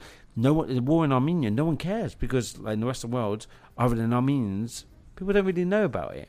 And that's what I'm hoping with this documentary is that people watch it and they understand the struggle that's been going on for many years. Does the rest of the world know about North Korea? You love Why North do you Korea. keep on bringing it up? North Korea, Just saying, man. You guys. What are the islands? mentioned it. What are the islands in Greece? See? What are the islands? Those main islands in Greece? Because of that Greece, wacky guy in North Korea. Mykonos, Hold on. Wait. Mykonos, Okay. Santorini. Imagine, for example, the Turkish Navy. Yeah. For example, if the Turks had a navy, for example, They do have a navy. Don't ever underestimate your enemy. I know. But they pull up into Mykonos and all those islands, and all those tourists are there on vacation. They go, what the fuck is going on? And that is awareness. This goes back to what you would basically saying. And that's why I think Armenia have massively failed on their tourist industry, like trying to pull in international people. So when there is a war, and it's like the Turks and the Azeris timed it perfectly. They knew about COVID. They knew about the US election. They were like, this is a perfect timing. I can imagine Erdogan going to Alev and go, you got your moment now. You don't Take think it or leave You it. don't think the Turks and the Azeris thought of all this, did you? I do. Really? 100%. I You think really they have sat a down lot there. of. No, because I know fighting season from like my military, like the time, like when you can fight. Timing when you is can't fight, everything. the I'm timing, just saying, the Turkey is weather and NATO, everything. right? Yeah, of course. Okay. So their timing, they've gone around. The Turkey, I think Erdogan's gone to them and gone, if you're going to go now. The world's busy with elections. COVID, the media are just throwing COVID stories You out don't there. think Russia had anything to do with it? That's hard to say, to be honest with you. I think it's more led by Turkey than Russia. I think Russia just saw an opportunity to exploit it after it happened. But yeah, he's right, man. Elections, COVID. There's so The media's much. busy. So like even here in LA, for example, they then go, oh, today there's a war between Azerbaijan and Armenia and dispute the territory of Nagorno-Karabakh. People are going, oh yeah, cool, but what's going on with COVID, man? Who's going to win the next election, Where man? do I have to wear a double mask today? Yeah, do I have to wear masks to go to the store? All right, we got to stop that before we get buffered again. Is that really true? Naro mentioned something about the drones were being controlled from Israel. Is that right? Yeah, so so I can't confirm or deny that.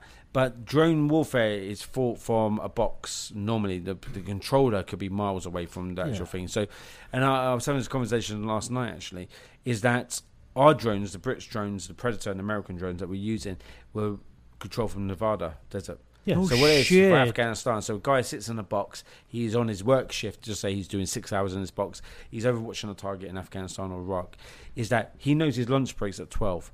So what would happen was someone come in, take over that saute, that mission, while he goes have his lunch. It's very impersonal what's going on. No way. And there's the thing, so when these drones were hitting Armenian soldiers, is the guy or the woman who was actually directing that drone, that missile into them, probably hasn't been watching them all day, or they didn't know the story of what's going on there. Is war's become very electronic, it's becoming very modern, it is very much like a PlayStation. And you think about kids now, my son who's 13, he loves Call of Duty, he watches it and he's like, yeah, I'm calling it airstriking on them people. And very much, and when I went home for a few weeks over Christmas and my son was playing this game and I was like looking at him and I was like, this is probably what a Turk or an Israeli was doing in this war. It's very interpersonal, that going, well, that missile I'm going to strike in there is like, it's a computer screen. I'm going for lunch in 2 hours. So yeah, it's warfare's changed, very much changed. It's no longer people on the battlefield. Yeah, and I think in years to come, it won't be men fighting on the battlefield. It'll be robots fighting wars. Robots or viruses, maybe? Yeah, 100%. No, of the course. robots. Well, not only wars, robots will be fighting in civil wars as well. Of course they will. But the thing about the weird thing about this war is that the drone warfare that was used in this war is very different to any other war that I've seen before. Is that a lot of countries around the world are watching what happened in Nagorno-Karabakh and go, "This is the future." Like even Britain's even turned around and go, "Do we really need main battle tanks anymore? Because they're going to get taken out by a drone." Of course. How do we adapt our fighting? And even though the world was silent, they were watching. So the U.S. and the U.K., they have these drones. Yeah, we have these drones, yeah. So John Black was asking, why weren't we using them in the last few months against the Taliban? If Taliban was making such a big effort to get that's into a good Kabul, question. That's a great question. Go ahead and ask the U.S. government. Yeah, go speak to the government. Why were they so happy to move out of Afghanistan? Of course, we could have halted the Taliban movement. Same as ISIS. I spent a lot of time in the Middle East, so when ISIS were rising up, it's like we could have defeated ISIS. Do you think very there's a quickly. difference? ISIS, Taliban. Yeah, they are different. Yeah, ISIS is actually fighting the Taliban. So ISIL used Taliban to be are fighting ISIS and. How are they different though? Ideology. Yeah, it's very quick and easy to say you're Islamist extremist, but they are very different in what they want.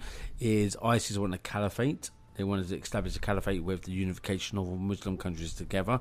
The Taliban don't want that. They're very nationalist and go, no, we want a unification between Pakistan and Afghanistan.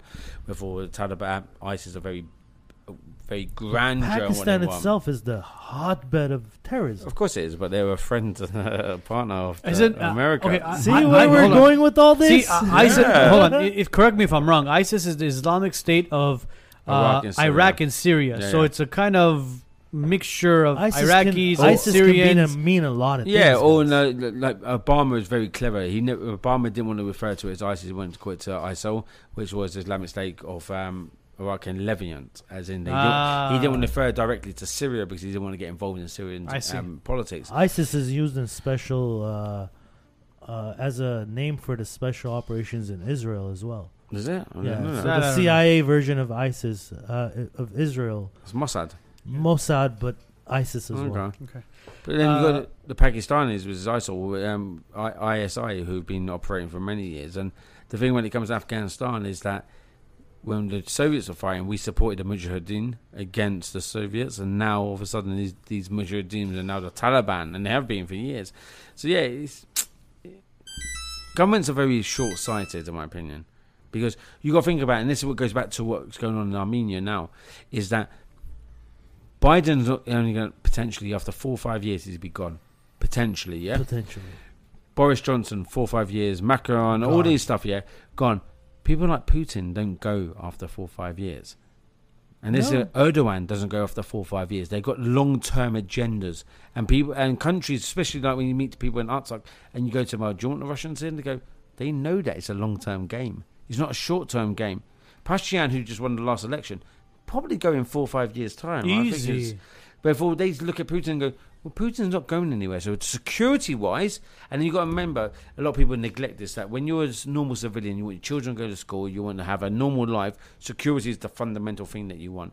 And if you don't have security, you have nothing. There's nothing else that can... Sorry, I keep hitting that mic. Don't worry about it. There's nothing else that can work unless you have security. You can't implement human rights, female rights, all this stuff if you don't have security. So when they look at Russia and they go, well, we're going to provide the security for the next 10, 15 years, we're going to take that option. Yeah. So it's tough.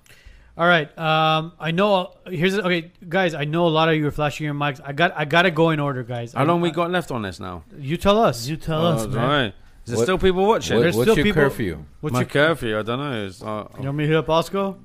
he's on the Guys, plane. like and share before we get to the calls. please. Everybody like, share on YouTube, subscribe, hit the bell notification. Okay, Haraid, you're next. Guys, bear with us for a second. Haraid, go ahead and unmute yourself. Go ahead and ask your question. Emil, you're live with the Wise Nuts and Emil. Let's chat. Hi, good evening, I should say, Emil. Nice to meet you on this platform. You And too, thank man. you guys for hosting the event. Just as a way of a background, I wanted to say that, I've studied international law. I've written about secessionist movements, including the rights of self-determination for the people in Quebec, for Artsakh, for Kosovo. Brilliant. And we need to be careful about spreading inaccurate information. So what's the accurate regarding this, information? that Nagorno-Karabakh or Artsakh is a part of Azerbaijan. It is. No, it isn't. That's incorrect, and that's a false information that you're spreading. Yes. The status of Artsakh is left to negotiation, as what the Azeris agreed to with Armenia and with the people of Artsakh. And so please be very careful when you make that statement, because it's incorrect, it's inaccurate, and it's misleading. There are no UN resolutions calling for the territorial integrity of Azerbaijan. There are 7 regions around it. Both the United States government, the French, the British, and the Western world have basically abstained, and they are part of a negotiating process for final determination of the status of Artsakh. It is a disputed territory. The people themselves have declared their independence, and they have every right to be independent. Otherwise, they would be ethnically cleansed from the region. How about no? There won't be ethnically cleansed. That's once again that's just you making up. What about the people of Crimea then? What about the people of Crimea? Here's the issue.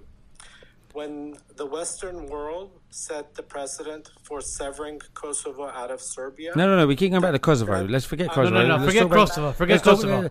No, because... How about the people of Malvinas? Here's the issue, you guys.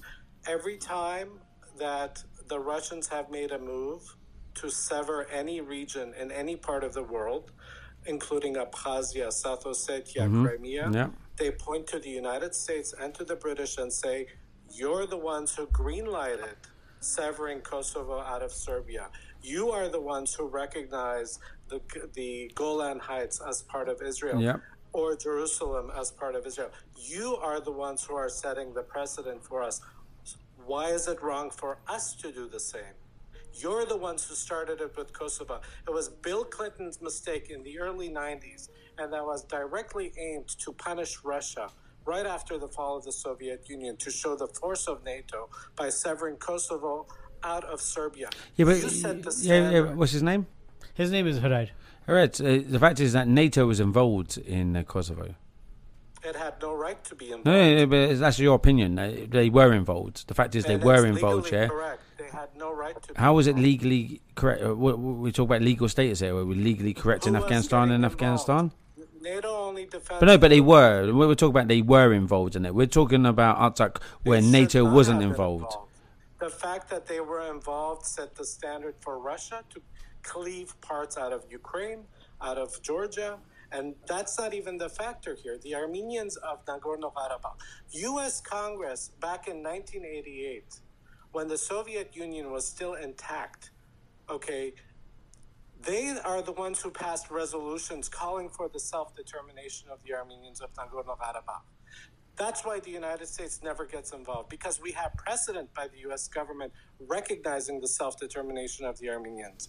Now, So what's your opinion, though? Later, after it's not my opinion. No, I'm not saying what's your opinion. I'm saying what is your opinion that should happen in that region now, currently where we are now? Every right. These people deserve their independence. They have earned it. They deserve it. Otherwise, they will be ethnically cleansed. International. Do they have independence today? International law require they should be declared. See, Armenia. But they will be ethnic cleansed by who? Sorry. Armenia entered into a negotiating process under the Madrid protocols for the final status determination. Azeris violated it by war, by ethnically cleansing. It was incumbent upon the Western powers to say we don't believe in ethnic cleansing. But when stop. You're throwing around ethnic cleansing willy-nilly here. When did ethnic cleansing happen? It started in 1988 after okay, so we're talking about now, no. We're talking about 2020. Yeah. We're not talking about the history now. We're talking about currently what's going on now. Currently, what happened to Hadrut? Yeah, but what happened to those regions? What do you mean what happened to them? Civilians living there. But this is the thing. No. Stop, mate, for a second. This is the thing. You can throw around like ethnic cleansing and all this like genocide and stuff. This war and this is stop. This war, and a lot of people probably disagree with this. They could soundbite and share it all over Twitter, whatever they want to do. This war was not ethnic cleansing. What happened? What was it? No, it was a war. And it's not ethnic cleansing. It wasn't genocide. So for you to say that it's not genocide, it's not. It's easy for people to turn around and go, it's a genocide. And I understand why Armenians do that, because they want to relate to it. They say it's a genocide. This war was not a genocide. This war was not ethnic cleansing. Yeah, maybe if it went on for longer, we could have potentially seen it, but that's speculation. No, I do understand. I was there, mate. I was there. Where were you? Where were you? I don't care if you're a lawyer. If you're a lawyer, then, if you're a lawyer, let's see the facts and figures of genocide and ethnic cleansing that happened. No, man, mate, you're not a good lawyer, man. I wouldn't hire you. Mate, you're not a good journalist. Oh, mate, you still here? Guys, wait a minute. Okay, wait 1 second. Okay, guys, Vaughn, wait, stop. I'm gonna turn the volume down. You guys aren't gonna be even heard on the podcast, so you guys could. No. You guys could. No. Let them. Hold on. If they want to unmute themselves and go on a rant, they can go on a rant. Nobody's going to hear them. But here's the thing, guys. Emil is here. First and foremost, I want you guys to show respect. Vaughn, the fact that you're saying that. No, man, it's not. That's disrespectful, bro. You're not a good journalist. Come on. Who's this idiot, man? Fuck him off. I don't give a fuck who he is. We sat on his couch at home. He's done nothing with his life. The fact is, no. People throw out there goes ethnic cleansing is a genocide. This is not a genocide. The genocide that happened in 1915 is very, very different to what's happened in this war. Watching those cross stones being knocked down. That's not a genocide, though. Okay, so what's the definition of genocide? Exactly. By the way, before you guys, before you continue, guys. By the way, any of you guys unmuting yourself and basically talking, nobody could hear you on the podcast. The only people that could hear you on Clubhouse, so you can unmute yourself and go on a rant all you want. It's not going to do anything. We're on a live podcast. I ask you guys to respect it and go one by one. Do not unmute yourself and go on a rant. Nobody could hear you. So let's look at the definition of genocide. That'd be good, actually. Yeah. Genocide is the intentional action to destroy a people, usually defined as an ethnic, national, racial, or religious group, in whole or in part. Let's see. Bro, it's the extermination of a culture, a race, nationality. It's not extermination. It has to do with a cleansing of a nation. No, it's not about cleansing. It has to do with when a certain number of people, families, have to be moved out of that region. It's technically considered a genocide as well, right? No, but this war, and this is, and I see people getting frustrated with this, and I'll call this out, and it's like, this war was not a genocide. How many people were displaced? 30,000. And that's not the population of Oxford is 160,000. Yeah. So 30,000 of the regions that they lost and everything.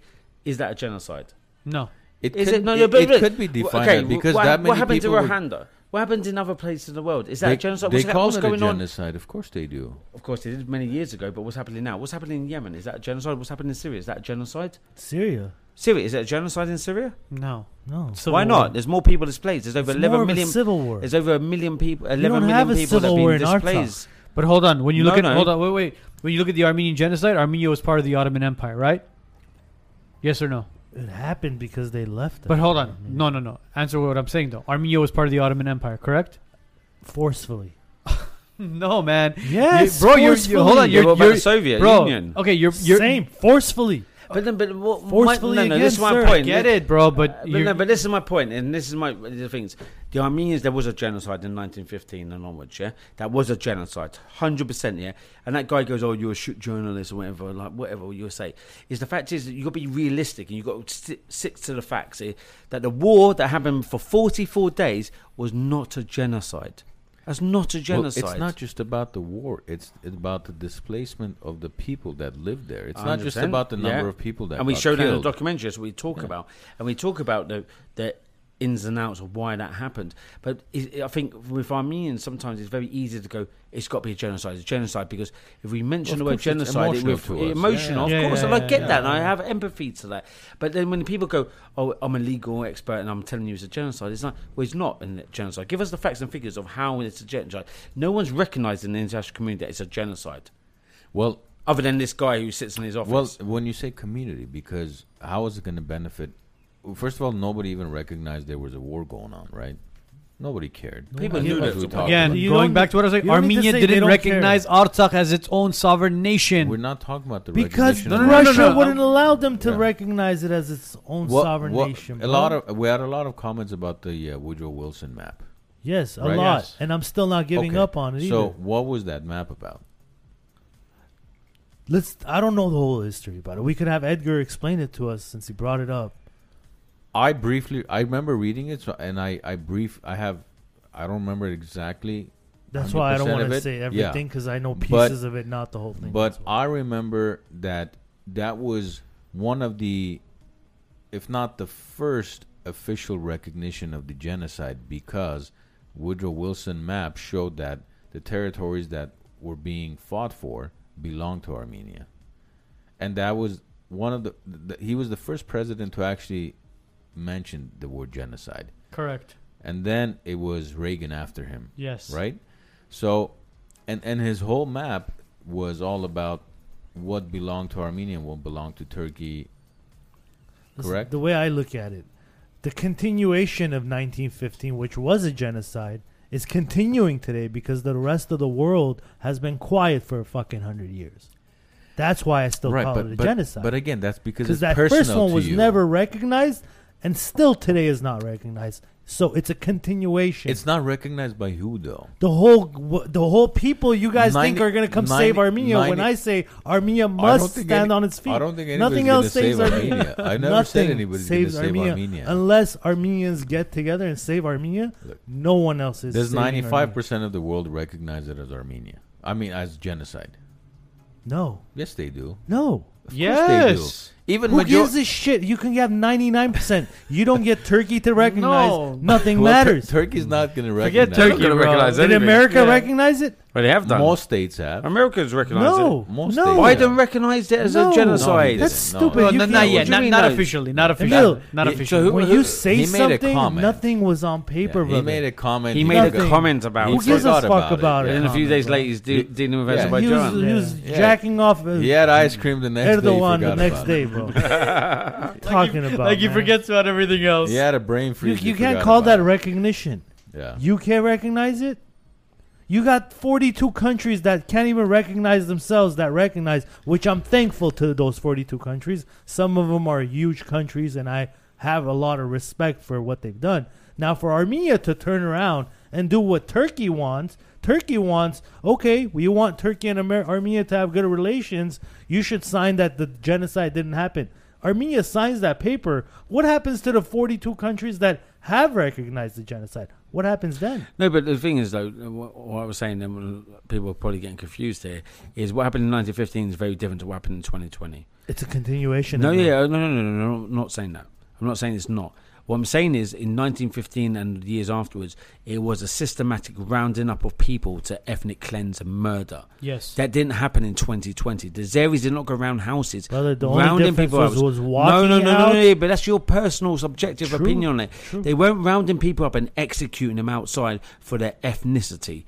That's a very difference. This was a war for They were using 44 drones days. instead? Yeah, who cares about them? Hold on. Yeah, if you had drones, you would use drones. 100%. Of course Okay, you we're don't. women. So Hold it's on. not ethnic cleansing. So when someone talks to me and goes, "Oh, this is genocide," and I stood in Armenia throughout the whole war, and I go, "This is not genocide." You're basing your opinion on your subjective opinion. I go, "What happened in 1915?"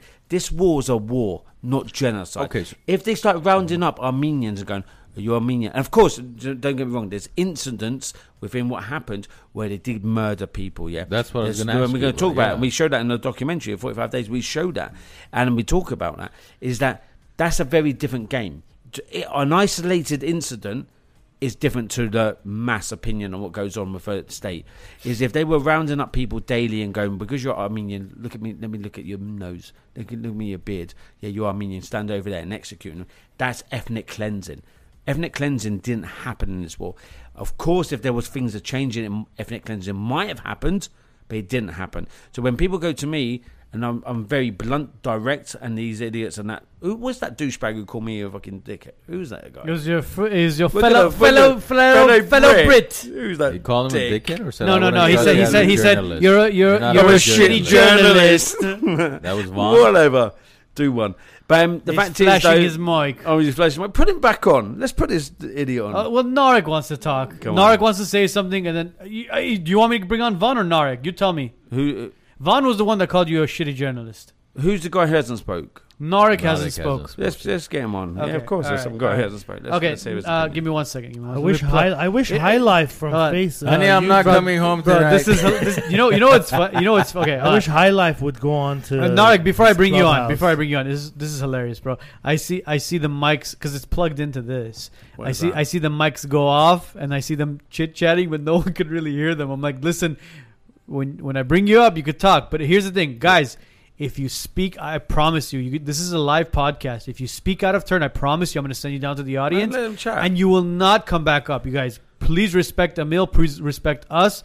Please do not speak out of turn. Narek, unmute yourself. You're on live with the Wise Nuts and Emil. Which Narek is this? Hey The one that's talking. As far as kind of want to go back to the Armenian genocide idea. So not idea, but the recognition idea. So only, I believe, 33 countries have formally recognized the genocide. There you That's go. out of, I believe, 196 countries in the world. That's As far as the 20%. whole- Have recognized? Majority of the world does not care for what Armenians have Thank to say. you. I think. But as far as as far as the whole idea of it's not genocide, legally I agree it's not. However, if you go back into history, you can see the entire state of Azerbaijan was basically premised on the idea of ethnic cleansing Armenians, essentially.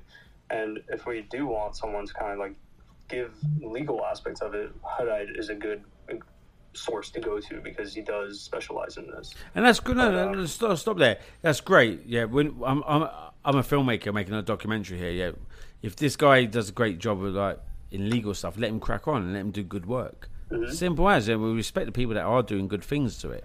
To highlight what's going on here. Legally, yeah, he's a different status to us. Do you know about the law? No, I don't. Thanks, Do you know Narek. about the law? Oh. No, we don't know about the law. But I think we have to keep in mind, let's say if Haride is a political science legal analyst for legal attorney. yeah. You got a great radio voice. Yeah, that's the first time anyone's ever said that to me. No, seriously. it's not the first time someone said that. It only took 5 glasses for him to actually come out and say I was it. right. You got Hey, good Emil. radio voice. So my You don't know what he does after hours either. Yeah. when you Is call it Bob? when you call that number, John, you have my number, right? Bob the Builder. John, I can tell you from experience. That was amazing. Right? My question is this: if Haride made a documentary about the war, a lot of people wouldn't watch it Because it'd be boring as fuck. 'cause he's no, boring. No, because Because it's, he wouldn't have the credibility. He's because it's- Armenian. No, because it's going to be subjective, right? He's going to have the purpose behind it is going to be, he's going to have a motive behind it. Now, I haven't seen the documentary, but you said it's a very neutral documentary, right? Mm-hmm. And that's how it has to be in order for the rest of the world to see it and accept it. We don't care if Armenians watch the documentary and say, "Oh my God, this was fantastic." Doesn't matter. We already knew what happened, right? Most of us, I think, probably 99%, could call it genocide, call whatever you want to call it. But if the rest of the world doesn't watch it and actually take something from it, then your job was pretty much has gone to waste. No, I disagree on that, because my job throughout the war was reporting what was going on. I've united a lot of people, like from the diaspora. We've done a lot of good work for charity throughout the thing. So, well, no, I'm not referring to that. But no. But what I'm saying is the whole. This, like I'm saying, is 40 days, 45 days film is a documentary. But we've done as in 45-day project. We've done a lot to help a lot of people, like we spoke about here. But what was your motive? What motivates me is to tell stories. I'm a documentary filmmaker. I tell stories. That's what my motivation. What would, for example, whatever I do, there's a purpose for doing it. I have a motive, and then when it's said and done, either I've accomplished it or not. Right? What would make you feel accomplished? For this film? Yes, for this particular, and of course, I know you're going to go on to make a lot more documentaries about other countries, Yeah, of course. This is the moment in time. But this particular documentary, 45 Days, what was the motive, and what do you want to accomplish from this? I want people to watch this film, and I want them to understand what happened here. I want to see people, meaning who? International community. I want the international community to see the struggle that's going on in Armenia, that's going on constantly, is the intergenerational trauma that stems from the genocide. That people go, that the reason you live in America, why do you guys live in America? Land of opportunity. No. But why you didn't come to America? Our parents brought. No, Your parents came in. Why did your parents came? Opportunity. Better opportunity. Yeah, but when? What year are we talking? We're talking about 88. So you're talking your Soviets, Of Soviet course, generation. of course. I got here after Soviet. So, but that mentality of that life is shit here. We need to move. You've also got the genocide diaspora that left because of genocide, and they had to leave the genocide. Well, exactly, and we're actually different people too. Totally, yeah, I get that. But the fact is, though, that so many Armenians felt like they had to leave their homeland, but they feel so connected to the homeland. And I think this is what the documentary I'm trying to achieve here. I'm not saying that this is revolutionary or something, but I want people to realise that a country like Armenia has been persecuted for so many years. It's been suffering for so many years. If it is the genocide, or if it is X, Y, and Z massacre, or if it is the Soviet Union that just forced them away, is that for me as an outsider, I sit there and think, and I go, why is there more Armenians living out of Armenia than actually in Armenia? Yeah. It's crazy. I brought it up to you earlier, crazy. Right? But this is what we're on the documentary, and we've got an interview when we're in Karabakh, when they're handing over the territory to Azerbaijan, and they're burning their houses down, and the road. We've got beautiful drone footage of cars leaving. This guy, and he talks in Armenian. We've got subtitles for that one, and he goes, "It's actually devastating. It is devastating, and totally devastating." And I was there with these guys, and I was like, "Wow!" And I go to a guy who goes, nothing more to say. I don't know what words to say to you. You're burning your fucking house down. And this other guy turns around and goes, the only difference between now and 1915 is that we're leaving in our cars. Before we'd have done it on foot. Yes. We've done it on foot. Do you see where I saw the resemblance to a genocide? Totally. And I'm there, and a totally outsider, being very objective, and I'm like, it's hard to be around people and not like being a sponge, not picking up on the vibe and what's going on, and that's why this documentary is very different to my other documentaries, because I got to know the Armenian people, I got to understand the people from Karabakh, the Armenian diaspora, and it's that whole emotion and why this story is so important. And like I was saying, we screened it in Yerevan, and the feedback's been brilliant. People have loved watching 45 Days, in the sense that some people might go, "Oh, what are you going to do to change?" It might not change anything. If it changed 1, 2, 3, or 4 people's opinion, I've achieved my aim as the director. But we really want non-Armenians to watch this film, because we want people to go, where is Armenia? What's going on in Armenia? What is their struggle in Armenia? Yeah. And that's the key. Now, the premiere's on the September 16th, correct? We're not calling it premiere, because the issue we've got to call it a premiere is... Okay, the showing is on September 16th. Yeah, it's at the Chinese Theater. It's sold out there. Sold out, yeah. We've got no tickets left on that one. Besides that, as far as Los Angeles base, because obviously majority of the diaspora is in Los Angeles. Totally, yeah. Where else can they watch it? Where can they obtain it? How can we spread this to more people besides just September 16th. Yeah, so we're going to work on Hollywood on 16th, and then from there we go to Fresno, then we're going to San Francisco, then we're going to Sacramento. So just one showing in LA? So then we come back to Glendale on the 24th. What are we looking at as Glendale? Are we looking at AMC, Pacific Theaters, Alex? We're still talking to Alex at the moment because they're very slow. These people, you speak to them and go, I'm instant. I'm like, let's book it now. What's your price? How much does it cost us to do You're it? in LA, nothing is instant here. Oh no, tell me about it. Have you thought about maybe reaching out to AMC Burbank? Who AMC Burbank? We'll talk after. Sure. But yeah, no, we want to do Alex Bigger Theatre. theaters. It's a bigger theatre. But do you mean we was? I think AMC might give you bigger theaters than Alex. We don't need Alex is 1,400. We're not going to get 1,400 people to turn up. You'll be surprised, man. There's a lot of people. Here's the thing: the three of us basically would be interested, and not only that, I mean, I'm sure. What are you talking about, bro? I think we're going to the premiere. Well, what are you talking about? It's not a premiere. Stop calling it. Sorry, not the reason. premiere. It's showing. No. The reason why we didn't call it a premiere is because if we wanted to enter into like certain film festivals, like the Oscars and stuff, they go around. Where do you premiere it? And we go. If we turn around and go, we've done private screenings, not premiere. It gives us the luxury to go, okay, we screened it, but we haven't done premiere. This is a premiere. So we need to be very careful. It's a word game, just like Genocide. Okay, yeah. They've done a private screening in Yerevan, and they want to do a private screening here. All across America. So then we're going to do the West Coast, and we're going to move over to Austin, and then we're going to do the East Coast. Yeah, I look at it as this. If you set up a weekend or 2 weekends in Burbank or in Glendale, where you make tickets available to the public, the fact that Osco was concerned about being sold out or even getting tickets sold by Thursday, and you guys are sold out by, what is today, Monday? Bro, 40 hours we're sold out in Hollywood. That's it, man. I'm telling you. You know why? Another reason, I think, who mentioned it? Somebody mentioned something about why it's part of a genocide, what's going on, is the people that are there in Artsakh are Armenians. But their land, it has nothing to do with Armenians now. It's controlled by Russians today. And that in itself is a portion of just genocide too. These people, it doesn't matter if they were sitting in a Zerovets or they were sitting on a horse or walking with someone on a horse telling them where to go.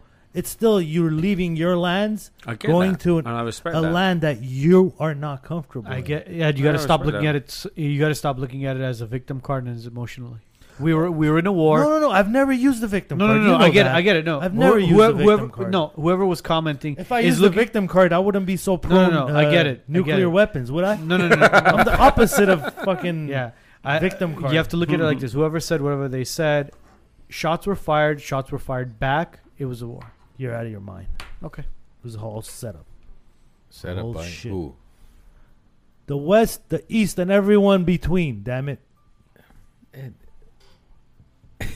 If you look at it that way, everything is a setup, bro. Everything is a setup. No, 1915 was a setup. Everything else afterward. So World War 1, 2, 301 AD, everything was a setup. Everything was a setup. The failures of our four leaders, starting with Levon, the damn blind Petrosyan, all the way to Pashinyan, the failures of those four pricks led to this. Okay, fine. All four pricks. Okay, fine. All four pricks. Yeah. Then please explain to me, how the fuck did the prick who lost the war, who killed 5,000 innocent soldiers, get reelected? Get reelected. More than that. That doesn't say much about the people. Does How? It? Okay. Then stop. How about the election? Then stop. How fair is the election in Armenia? Bro. We don't know that either. Again, that's a completely different topic. That's a completely different conversation. Everything is a blame game. By the way, should we get Naro to call? I think Naro has a lot to say. Who's Naro? Naro is a long-time listener. Naro, do you have Arno's number? Let's do one more then. Let's finish up because we're coming on 3 hours now. We're coming on 3 hours. Naro, hold on. Naro, I'm going to text you Arno's number. So why don't you just tell it to him. It's a public business number. 818-395-6142. Call me. Yeah. And he just used that as advertising. Repeat it slowly. For all your home sales, residential, commercial, real estate matters. If you want to get fucked by your realtor, call Arno. Call Arno. 818 Naro, call me. 818-395-6142. He's actually good. Who's your sponsors? We don't have any sponsors. You know why we don't have sponsors? Because we want to be able to say what we say. Yeah, but I think with sponsors, you can still say what you say. Not necessarily. Emil, you're not the only one who said that, bro. A lot of people have said people that. We've had people told us, "Hey, you guys drink scotch on the show all the time. Can we send you a bottle of cognac scotch and just put it on the table?" I go, "Listen, this isn't a fucking Armenian soap opera for us to put a." And you're not the only one who said I have a sexy voice. Definitely, you're not the only one. Naro, if I don't get a call if Naro calls me, I gotta get off of Clubhouse. Well, what's the big deal? Well, call me, Naro. Okay, let's get him up as the finale. Naro, why don't you call me? But then here's the thing: if Naro calls you, Clubhouse can't hear him. That's fine. Well, Clubhouse can go back and watch it on YouTube. I guess, That's another thing. Okay, the people on Clubhouse, sorry, you guys got to go back on YouTube. And then when you go back on YouTube, what you do is you click the like button, you click the subscribe button, you click the bell notification right on the side. Someone is asking, do you believe in an independent Kurdistan? Oh, God, come on, man. That's a tough question. That's a very tough question because Iraqi Kurdistan, Turkey Kurdistan, Syria and Iran and Kurdistan. Speaking of Armenian genocide in Kurdistan. Yeah, no, let's not talk Nato, about check that. your message, Facebook deep. Messenger. No, but I think Kurdistan is a very complex issue, and the Sykes-Picot Agreement, or back in the day between the French and the Brits, we fucked that up. I think Kurdistan. You're so honest with that stuff. Yeah, no, totally. I'm totally. I have my hand up. We fucked up in many. Not only countries. Kurdistan, bro. And then you go, if you want to get into like independence, you go to Dagestan. Yeah, there's so many other nations, bro. The Balfour Agreement of Israel, we fucked up there. The fact is with Kurdistan is that I know personal. I've spent a lot of time with the Syrians and Good Iraqis, Turks and Iranians. Brilliant people, great people. Dagestan. But however, I think the common enemy against Islamic State, they're united. It's very much. I see similarities between the Armenians, and the fact is that during their war against Islamic State, they came united. The second the fight against Islamic State was over, they come disunited, in the sense that I'm an Iraqi Kurd, I'm a Syrian Kurd, I'm a Turkish Kurd. We all want our own different independence. We have the same issue. I know, totally, and I see that. Therefore, I think the Kurds like Armenians are beautiful people. Like they're very passionate. Do you mean they want their own rights to things? But I don't think great fighters as well. Great fighters, yeah. Very. Do you mean they want to go out and the West's ally was the Kurds, and we failed them many times. We failed them in 2003. We failed them in 2014, 15, 16, and even now. And even remember the interview. Trump goes, "The Kurds, we love the Kurds." And then a few weeks later, he turns his back on the Kurds, and it's that tough decision. But yeah, I think the Kurds will never have their own independence. They will never have their own country, right to self-determination. No, yeah, it's because the Kurds are absorbed by the surrounding countries. There you go.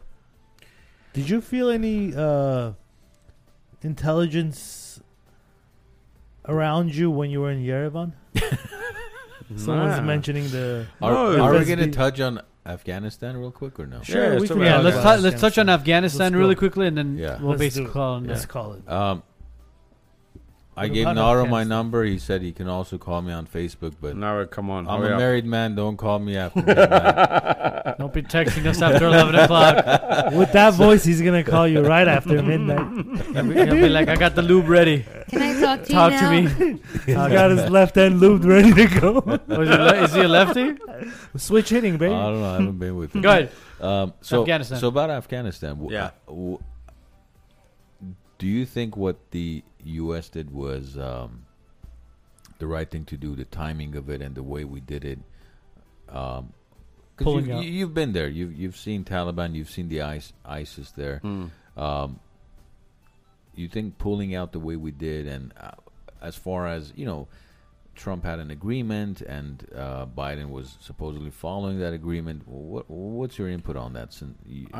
I think Afghanistan is like betting on a horse that you know is never going to win. Yeah. But you keep putting your money on that horse thinking one day it's going to win. I think Biden was very short-sighted. Sure, we did that for 20 damn years. Yeah, 20 years, a long time.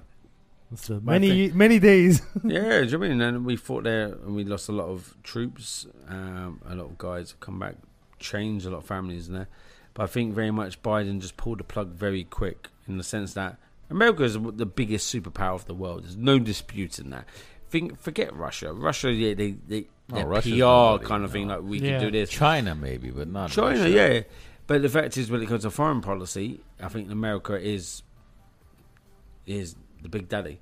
So when they then soon turn around. So you think of it, the whole Afghan army that we worked with for years. We've trained, I fought alongside the Afghan army. And they go, we love the, do you know what I mean? We want Afghanistan to be free, we want the democracy here, kind of thing. And then you turn around and go, the Brits go, well, we're going now. Public opinion's changed. We don't want to be here anymore. We're off. And then the Americans go, well, we're actually pulling out also. And it's like, well, hold on a second. Whenever you're an Afghan soldier and you come into contact with the enemy, you have the fast air, you have all the support. All of a sudden, all the ground troops, all of a sudden goes, well, we can't support you anymore, guys. We're going. And they're like, what do you mean we're going? We're buddies. We're friends. And they go, we can't come and help you anymore. So then the Taliban turn up and they're like, I'm going to put my weapon down here. I'm going to join your side now because we know the Americans and the Brits and everyone else is gone. That we know you're going to become in charge of the government. So a lot of these Afghan army soldiers who don't want to be part of the Taliban because they're not extremists, they change their opinions. They go, yeah, we'll fight with you. It's the basic. I've seen it in Syria as well. I've seen it in Iraq. They changed how they're going to operate. They didn't believe in ideology. It's like, I don't want my family to be killed. I don't want to be killed, so I'm going to go join the people I don't want to be with. Yeah. So I think very much, the Americans pulled out too quick. That created a vacuum. Not only that is when the 11 Marines and one US Navy guy died not long ago at Kabul airport. That was an Islamic State attack. The Taliban have changed, from my opinion. Is the fact is they were actually prepared to negotiate with countries to go, okay, we're going to move your citizens out of this country. So I think, we need to a certain degree, and I'll say this with like biting my tongue really saying it, but we need to negotiate with the Taliban. You don't think this pullout was basically kind of the carrot they've been dangling in North Korea? Oh, you got, I think nuclear weapons, and same thing with Iran. The Taliban have played the long game. Public opinion in the US, Britain and Europe is like, we can't sustain a foreign war. That's mission creep. When I first landed in Afghanistan in 2002, jumping out of a helicopter in the mountains of Pakistan, Pakistan, to hunt bin Laden, destroy Al-Qaeda training camps, it was like, 9/11's happened. Our mission is to find these people that happened 9/11. I'm a Brit. I'm like, weren't even fucking in America. So that was our mission to begin with. Our mission then went to Iraq. Saddam Hussein, weapons of mass destruction, which we know is bullshit. When we all know it's bullshit, we shouldn't have been in Iraq. And then it very quickly changed back to destroy the Taliban, who've been facilitating Al-Qaeda in Afghanistan. It's mission creep. It's big arms companies that were earning a lot of money about it.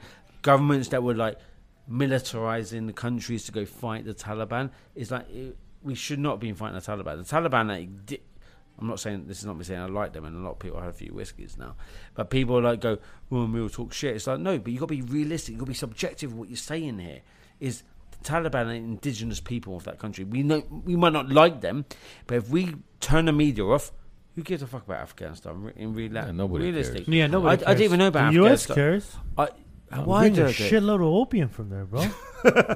You really think it's about opium? No, that's one of the aspects. Hang on, prior to one of the few aspects of prior it. to 2001, did you even know what? Had you even heard of Afghanistan? Me personally, yes, sir. I had never. I personally had. Majority of people I know had never. I like history. Okay, but did you did you know what language the Afghanis spoke? What language do they speak? I don't even know today, it's another form what language of do Farsi. they talk? Afghanis? I don't know. It's another form of Farsi.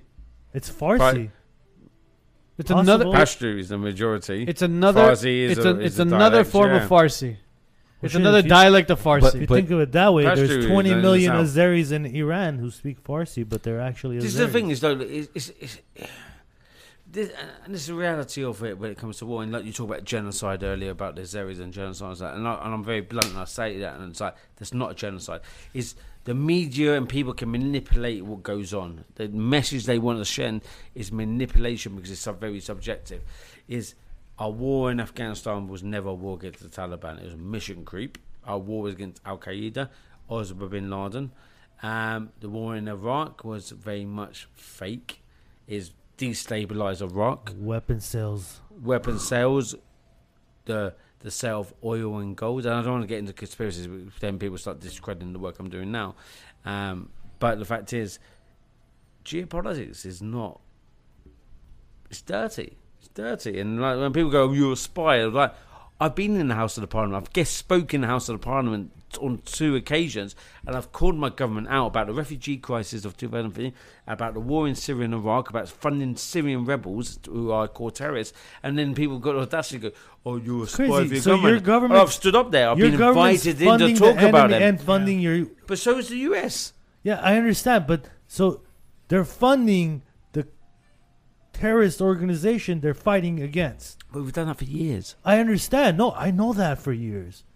We don't always support the good guys. We Our look people short-term. don't understand that. Yeah, but this is the thing that pisses me off. It's like, yeah, I served in the British military. I went out. I've served my country, going out and fight who I need to go fight because I'm stood next to my mates and go, right, we're going out for 6 months now. We're going to kill whoever's in front of us. If we don't kill them, we might not go home.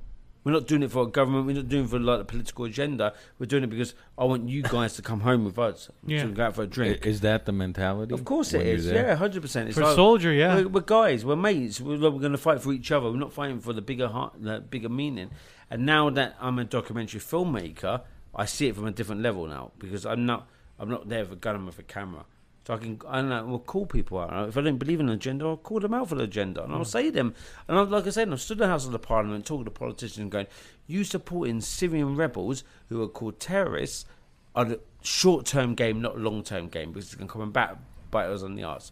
And I'll do that. And then, can you imagine America understanding what's happening to them right now? And this is the thing, and it's not me disrespectful of Americans. Americans are, and a lot of Brits, are very... They're just like ignorant to what's going on, and then and that's why I get angry. Sorry, I don't think it's ignorance. Of course it is. The upper echelon that's making this all happen are not ignorant. But the thing is, when someone calls me, "Oh, go, you're British," he's not referring to the upper echelon. He's talking about the people who watch the news, and what is the news telling us? But when someone goes, "Oh, you're a spy," and I'm like, I'll call my government out. I'm not quite content to call my government out because I'm British. I know I can call my government out and there's no consequences to me. I don't live in fucking Turkey or North Korea or Iran. I can call my government out. You're in Germany, bro. Yeah, you mean I can get away with it, and that's the thing. But it is what it is. But what I'd like to finish on is talk about the documentary. And this documentary is we talk a lot of politics tonight. And a lot of people messaging, being a bit angry about what I've said. The angry people left.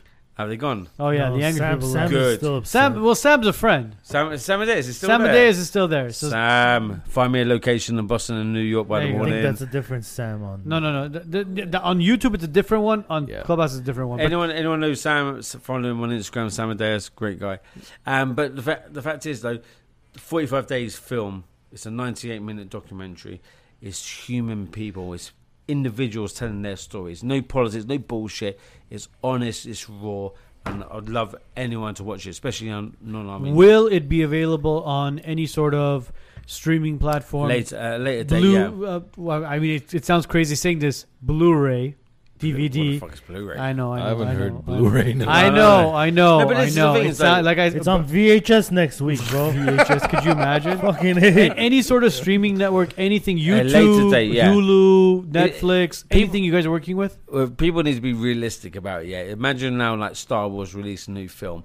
And it's now about to come out in the cinemas. Go, oh, can I download it? It's like you can't download something that's in the cinema, can you? You've got to wait that natural time. So we're doing cinemas. We're doing the US tour. Hopefully, go to Canada if the Canadians can fucking sort their shitty COVID restrictions out. Don't do it. Fucking ridiculous Canadians. And then we're going to go to Europe with it. So yeah, once we finish the cinema screenings, we're then going to do the download option. We're entering the film festivals. We're going to apply for the Oscars. We're going to do everything with this. Of course, do you mean it all comes down to the support of people sharing everything. So, and I'd like to thank everyone from the diaspora supporting us, the people from Armenia and the people from outside have supported 45 Days throughout. Emil, and you guys as well. Of course, man. Emil, dude. Big thank you. We don't know how else to thank you, man. Seriously. We appreciate you taking time, coming out, talking to us. I just want to go. Where's Bob hanging out now? Bob? Where's Bob now? I don't know. He's you guys sitting next to you, buddy. He's at Gitana. He's at Gitana's. We gotta go smoke hookah with Bob now. But remember, we're not sucking out of the same hose he is, because Bob's mouth has been in. Hose. And this song, people hearing this song? Yeah. This is Kutchins. Is the guy he's from Hadrut. He's lost his home. He was a soldier, and now he's living in Yerevan. But he's part of the documentary. So yeah. But he was more used to Yerevan when he was living in Hadrut too. Yeah, of course, yeah, but he's the fact is that his family can't go back to their home. Definitely. And this is the thing is that people really need to realise that so many people have lost their homes and livelihoods. Yeah. And that's the reality of war. Biggest sad part of all this. Seriously. Emil, thank you again for taking time out of your Monday to be with us. Cheers, mate. Cheers. Other than that, guys, everybody have a great week. I'm all out. Sorry, guys. It's all good. It's all good. Everybody have a great week. Have a great weekend. If you want to watch the podcast, you can go on YouTube. It'll be processed and it'll be done probably in the next couple of hours or so. You could watch it on YouTube again. If you'll be patient, you'll wait 24 hours. This will be on Spotify, on iTunes, on iHeartRadio, on Google Podcasts, and all major platforms. Backpages, Pornhub. Tomorrow, we'll basically... Mama, we made it! Pornhub! and all I'll say about the documentary, we are charging like people to come and watch the documentary because obviously screeners cost. We need to make a profit, and as well as we donate a lot of money to charity. But if anyone was any location and want to watch the documentary, can't afford to watch it, let me know. Send me a private message on Instagram, Facebook, whatever, and we'll give you a free ticket. Do you know what I mean? I'm totally up for that. There you go. I want people to watch this film. It's not about the money. It's and about people just experiencing it. There you go. Everybody have a great week.